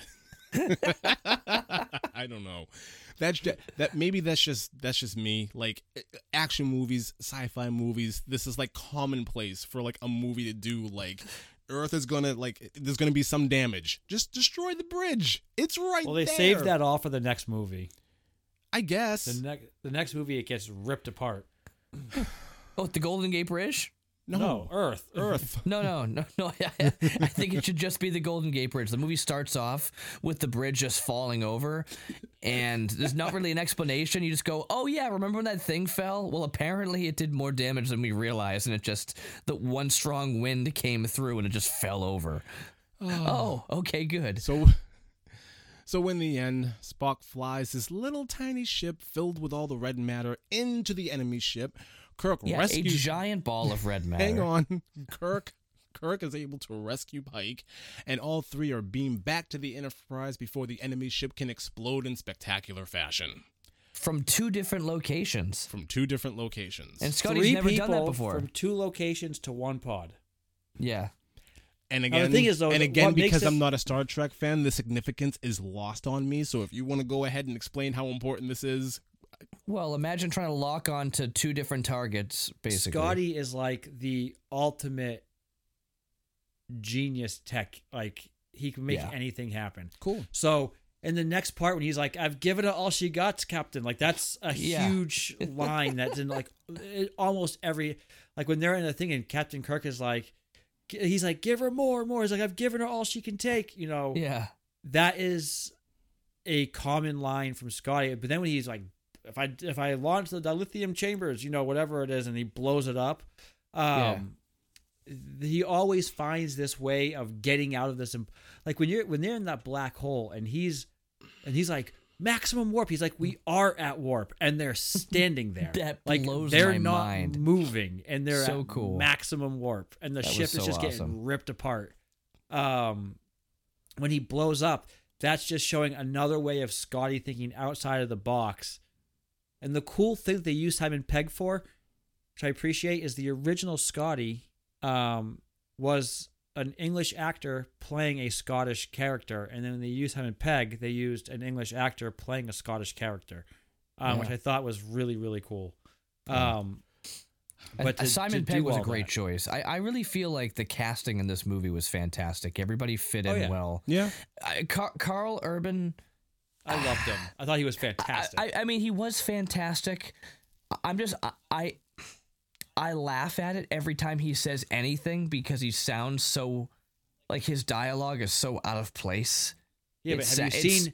Yeah, but DeForest Kelly's character as Leonard Nimoy as Bones is also out of place. It's the same thing. Yeah, but that was years ago, where it could be like forgivable, like for God's sakes, man, like. That made sense back in the 60s and 70s. Now, hearing a guy say that now, and with everything else being so modern, it's like, for God's sakes, Jim. It's like, all I heard was Ace Ventura. All I heard was Ace Ventura when he's in the pool looking in the filter. Like, when he does all the Star Trek references that entire time. Right, but that's because he's doing all the Star Trek references. Right. So he's playing a Star Trek character, filling in that role. It's a caricature of the characters, and that's what I felt that Karl Urban was doing here. He was basically doing a caricature of the character there. I thought he fit it so well. I thought that I liked it. I liked it. I'm not against it. It was just like, that was the one thing where I'm just like, I wonder if there was another actor who could have pulled it off where it seemed a little more believable. Just the thing is, though, is DeForest Kelly was that over the top. He was. It's one thing to be over the top. It's another thing to be speaking dialogue that's like obviously not comfortable for the person who's speaking it. You know, I'll give you an example. So one of the last things I remember doing in acting, I was in a character, and I remember the line. I was reading the line like verbatim, and I said this line. I'm like, I do not care who's tired. I do not care this. And I'm thinking, I'm like, what is this, a Dr. Seuss book? I'm like, that's how it's written. The director's not here, and nobody's guiding me otherwise. I'm going to read it word for word. I didn't say don't. I don't care who's tired. Or I do not care who's tired. Like, I could have changed it up. No, I read it word for word, and it was very uncomfortable, robotic, and weird sounding. And that's what was happening here. Nothing against Karl Urban. Nothing against the way the character's written. I just feel like it was very, very out of place, where it sounded odd coming out of his mouth, where he doesn't look like somebody who would say that the way he said it. It didn't fit. It's not so much just over the top, more just like, it just didn't seem like natural. I think the problem, very unnatural. And we kind of touched on this a little bit earlier. I think the problem with a lot of the dialogue in this movie is, I think the two of you are right. It was written in the fashion of yesteryear, and it doesn't exactly translate very well to modern day. I think that's one of the biggest mistakes. I think that's one of the biggest mistakes with these three movies, is a lot of the dialogue is so what? The next two movies back off from it a little bit more. They did of course, that, because they already did hooked that you. a lot in this movie. To come hook on, everybody. I mean, come on. No, man, you're amazing. Like, it's the same thing. It's the same. They went over the top on how they alluded to both Andrew Garfield and Tobey Maguire's Spider-Man in that. And it's like, no, man, you're amazing. Yes, but that was a line as opposed to an entire character's dialogue. Yeah, right. But they alluded to that. But that's further. It's more than that. It's one line compared to an entire movie's dialogue. Right, but they this did that whole on purpose, movie is and then doing they that. back off from that in the other two movies. They do. They did that solely. They did that solely so that people like me and other people who have grown up on the originals can connect the characters. Because if they had the original characters still doing that today, that's how they would be. Maybe that's one of the reasons why I didn't have a whole lot of attachment to any of these characters, mostly because of the way that they were delivering their lines, the way that they were talking, the dialect that's going on. It's a little bit too much for me. The other films, the other two movies in this trilogy, I like much more than I like this one. I think this is the weakest of the three films, and I think Beyond is actually the strongest. I like Beyond a lot. But anyways, let's wrap this up. So, the Enterprise, in their final stand, they fire upon the ship, destroying it and as it's getting sucked into the black hole that's been created by all the red matter. One final issue. The Enterprise is now in danger of being sucked into this black hole, so a brilliant plan is hatched to let some explosives loose so that it propels them forward just enough so that they miss it. This is something else that I didn't like. I think it would have been much more interesting if they just got sucked into the black hole and they were in some other place in time and space, and they were just on their own for the other two films. Yeah, they could have. I think that would have been much more interesting than doing what they did here. But this again just alludes back to the original, where Scotty and his genius gets him out of all these crazy scenarios. Fine. By doing something that, like ejecting the core. Cool, and detonating it makes an explosion big enough that that propels them outside of it. Sure. But that's what, again, they allude to. They're just this whole movie, as much as they retconned it and rebooted it, it's 50% that, and it's very much so a very big nod to the originals, because the fan base of the original is so big, they did not want to lose that. And if they had gone outside of that, they would have lost so much fan base because of it. Especially if they had done any other captain or any other series aside from Next Generation or the original, they could have done whatever they wanted and there would be no fear of anything. But they are touching something that is going on 3 generations that has been around since the 60s, that have had such a fan base like no other. They had to tread water carefully on how they did this. And when they performed it, when they delivered it, they did a very good job with it, because it attracts people, like Lee was saying, and like yourself. They watch it, and now all of a sudden they like Star Trek to a degree they've never liked before. But the original fans are still going, ooh, I love how they attached all the original stuff to this movie. Despite how this movie ended, whether I got the ending that I wanted where they just get sucked into this black hole, I still would have wanted to go back and watch the original films. I still would have done that regardless. I just think it would have been a little interesting. And I have to say, a little originality, like a little different, I don't think that would have hurt all that much. But that's just me. That's just, my well, they do that in the next two films. This film was more of a, let's give the fans let's give the hardcores what they want. And then the next films, that's why the next film, when you watch Wrath of Khan, you'll see that the roles were switched. Like, they went very different with it. Okay. That's next on my list. I'm gonna watch Wrath of Khan. Yeah, it's a great the Wrath of Khan storyline is phenomenal. Okay. Which is what makes it such a great film. Okay. The storytelling was great in that movie. Okay. So, anyways, mission successful, and they avoid getting sucked into the black hole. Later on, Spock meets Spock, and younger Spock is told that Kirk and him need each other. And the only reason why he didn't interfere... Go ahead. I said he and Kirk. Yeah. What did I say? Kirk and him. Oh my gosh. He and Kirk. Sorry, I was channeling my inner Chuck.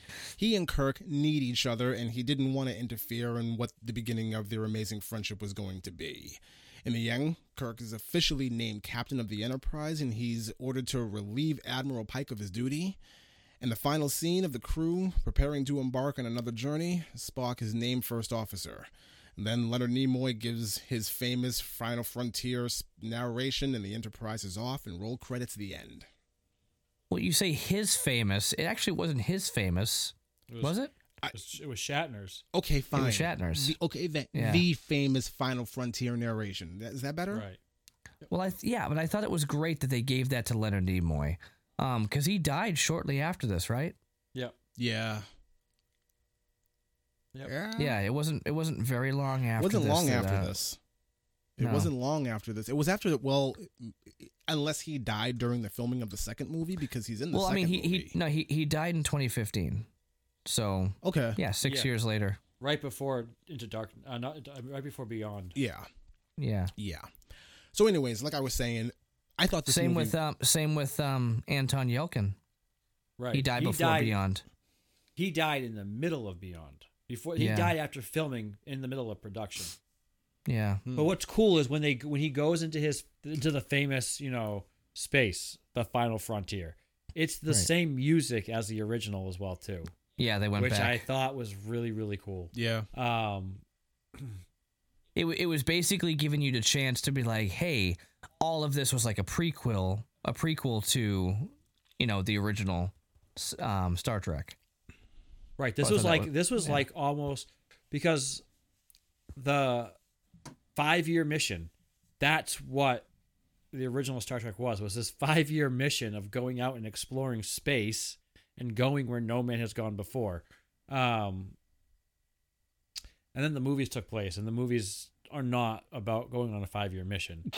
But yeah, this is almost like the Rogue One of Star Wars, where it gives you what happens, how did Kirk become captain, just in a new timeline.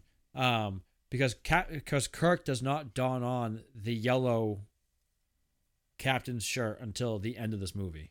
Mm-hmm. He's wearing all black. He's not. Right. He's not even a crew member. He's not even supposed to be there. Right. Which I thought that was really cool how they did not give him an actual shirt until the very, very end. Because he was not actually captain until the very end. I had no idea that the shirts were significant at all. Yeah, so blue is medical. Okay. Yellow is like the captain and bridge helm. Red is engineering for the most part. Or the rando who dies. Yep, pretty much. Those are the three main colors. And then in the movies with Kirk, they all the cadet uniforms that you see them in here, they wear very similar uniforms in the actual movies, where they're wearing all red, and the collars actually fold on one side to it. And then when you get to Next Generation, they use the same colors, gold, but red is, they switch all the colors up though. They have red, gold, and they were all black, like the onesie. I can't stand the uniforms of the Next Generation, but and I love how they use and the shirts that they wear in this movie, they only wore in the TV show, not in the movies, which I appreciated that as well too. They kept it to the TV show and not just the movies. That's cool. So overall, I appreciated the nod to the original. I loved the nostalgia of it. I was giddy the whole time I watched this for the first time in the movie theater. I believe it. I loved every piece of it. And I appreciate, to both your point and to Lee's point, I appreciate what J.J. Abrams did in he successfully took something that was 60 years old, made it new without destroying the original, without nerfing the original. He made it new and continued the storyline on, and they could actually continue a whole new TV show based off of this and not negate the originals. I always appreciate when a filmmaker is actually able to do something like that. You know, we in this day and age where we see just remake after remake after remake, and how a lot of them are done really poorly. It's refreshing to hear a fan of this franchise actually give praise to something like this. So I think that's awesome. I think that's awesome. And to be honest, even looking at Star Wars, when we saw the original 3, and 20 years later or so, 20 years?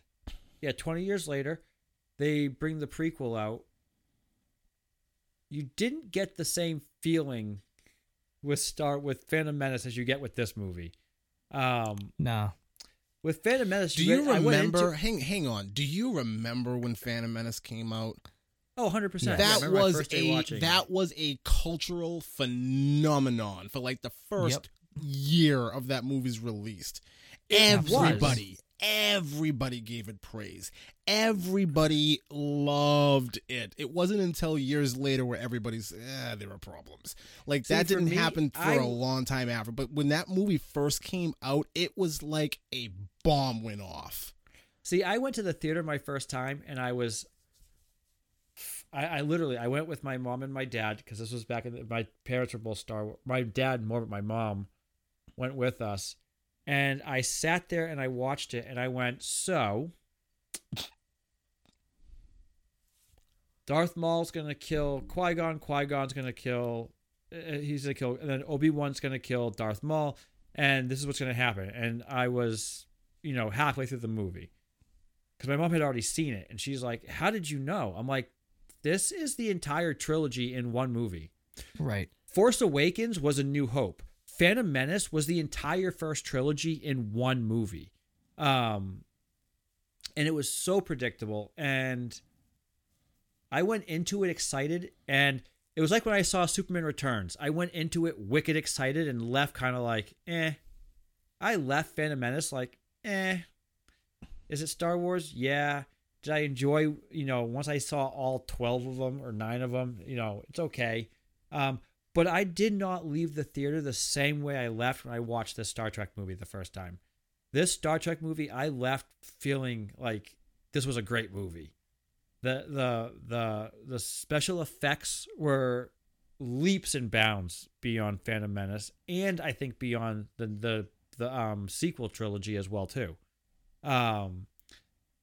The whole thing for me was just 1,000 times better than the prequel, all 3 prequel Star Wars movies. I put this trilogy above the prequel trilogy of Star Wars all day long. Absolutely. I'll put it above the prequel. I'll put it above the sequels. Absolutely. I 100% agree with you. One last thing that I want to leave off with, and it's always a question that I have whenever remakes like this are made. In your opinion, did Chris Pine play a good Kirk as compared to Shatner? I think he did. Okay. And I think Zachary Quinto played a fantastic Spock. That was my next question. Okay. So, the one thing I appreciated that I'm glad he did not do is he did not mimic the Shatner speech. I'm glad he did not talk like this the entire time. That I'm glad they left that with William Shatner, because that's what made William Shatner James T. Kirk. I love how because if you look at William Shatner back in the 60s and 70s, very much so, he was very similar in look and build and everything like that.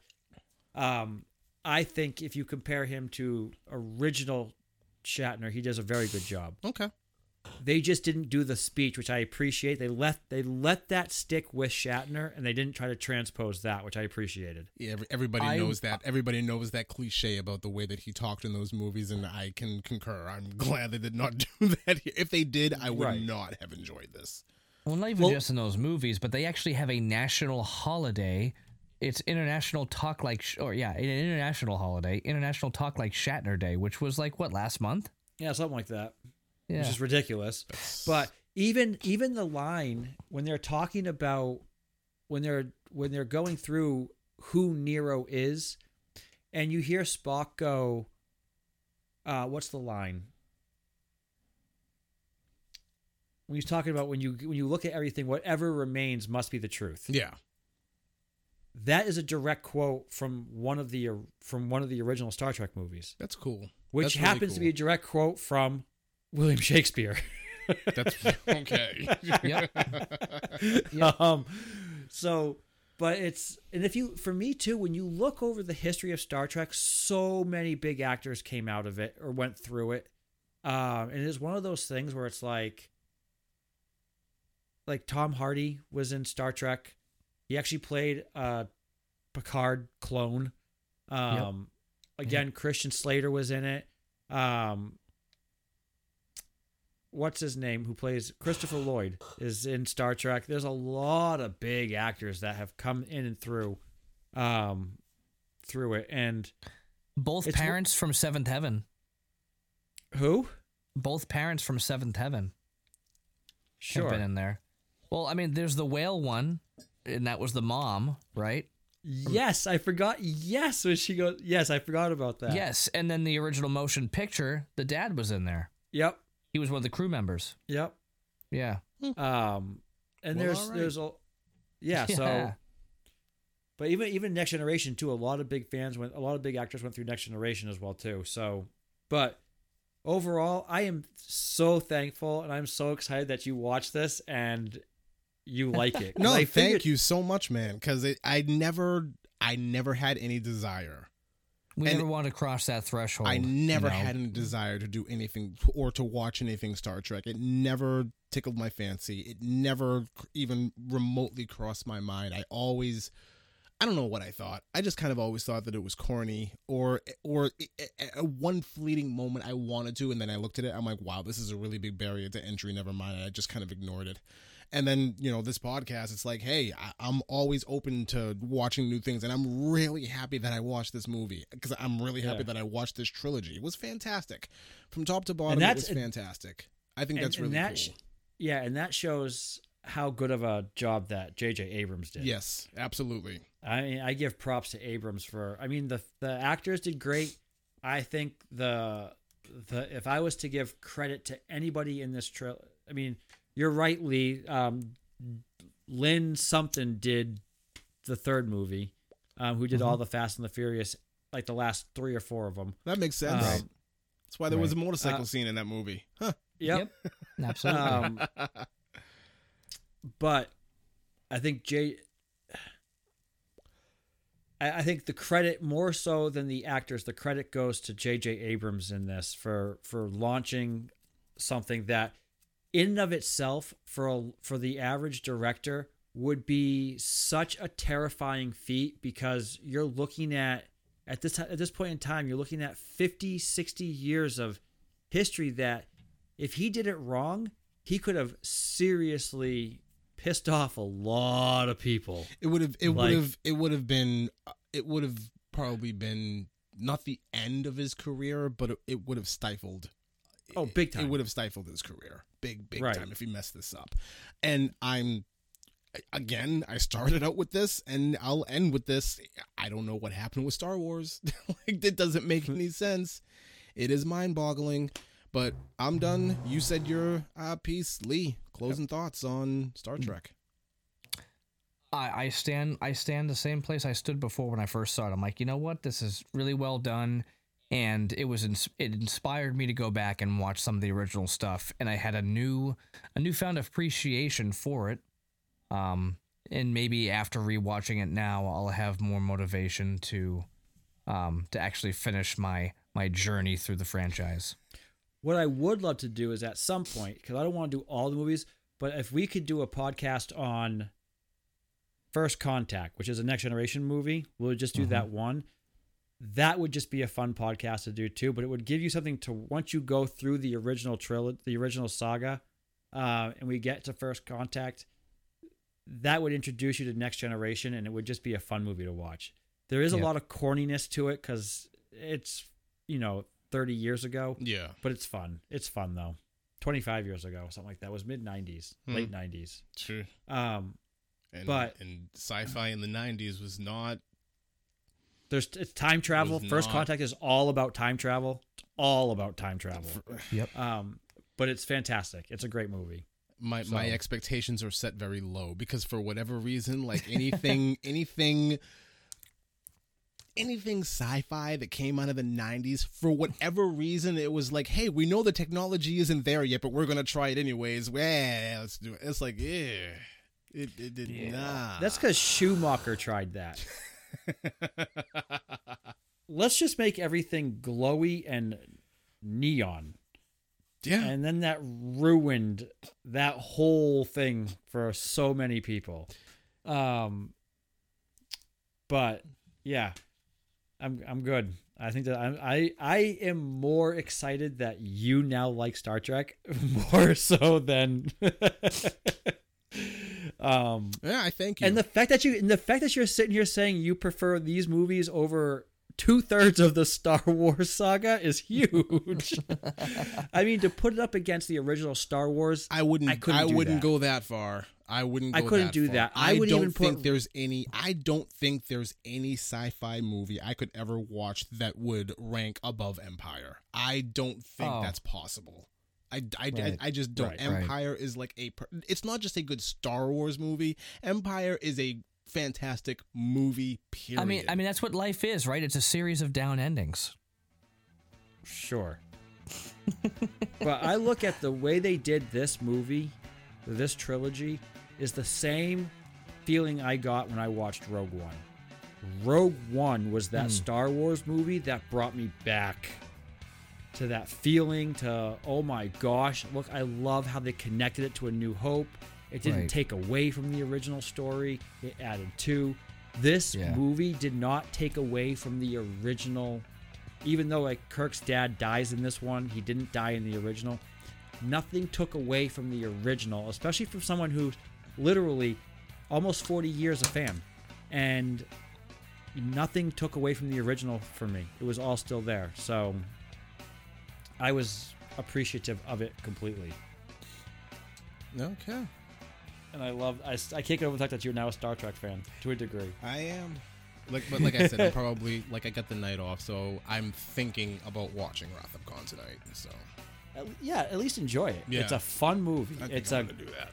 It's a fun movie. Well, all right, you're back. Okay, I think we're done. Yes, we are. We got through with this rather quickly. All right. Yeah. All right. That's it. All right. See ya. Have a good night, guys. Have a good one, everybody.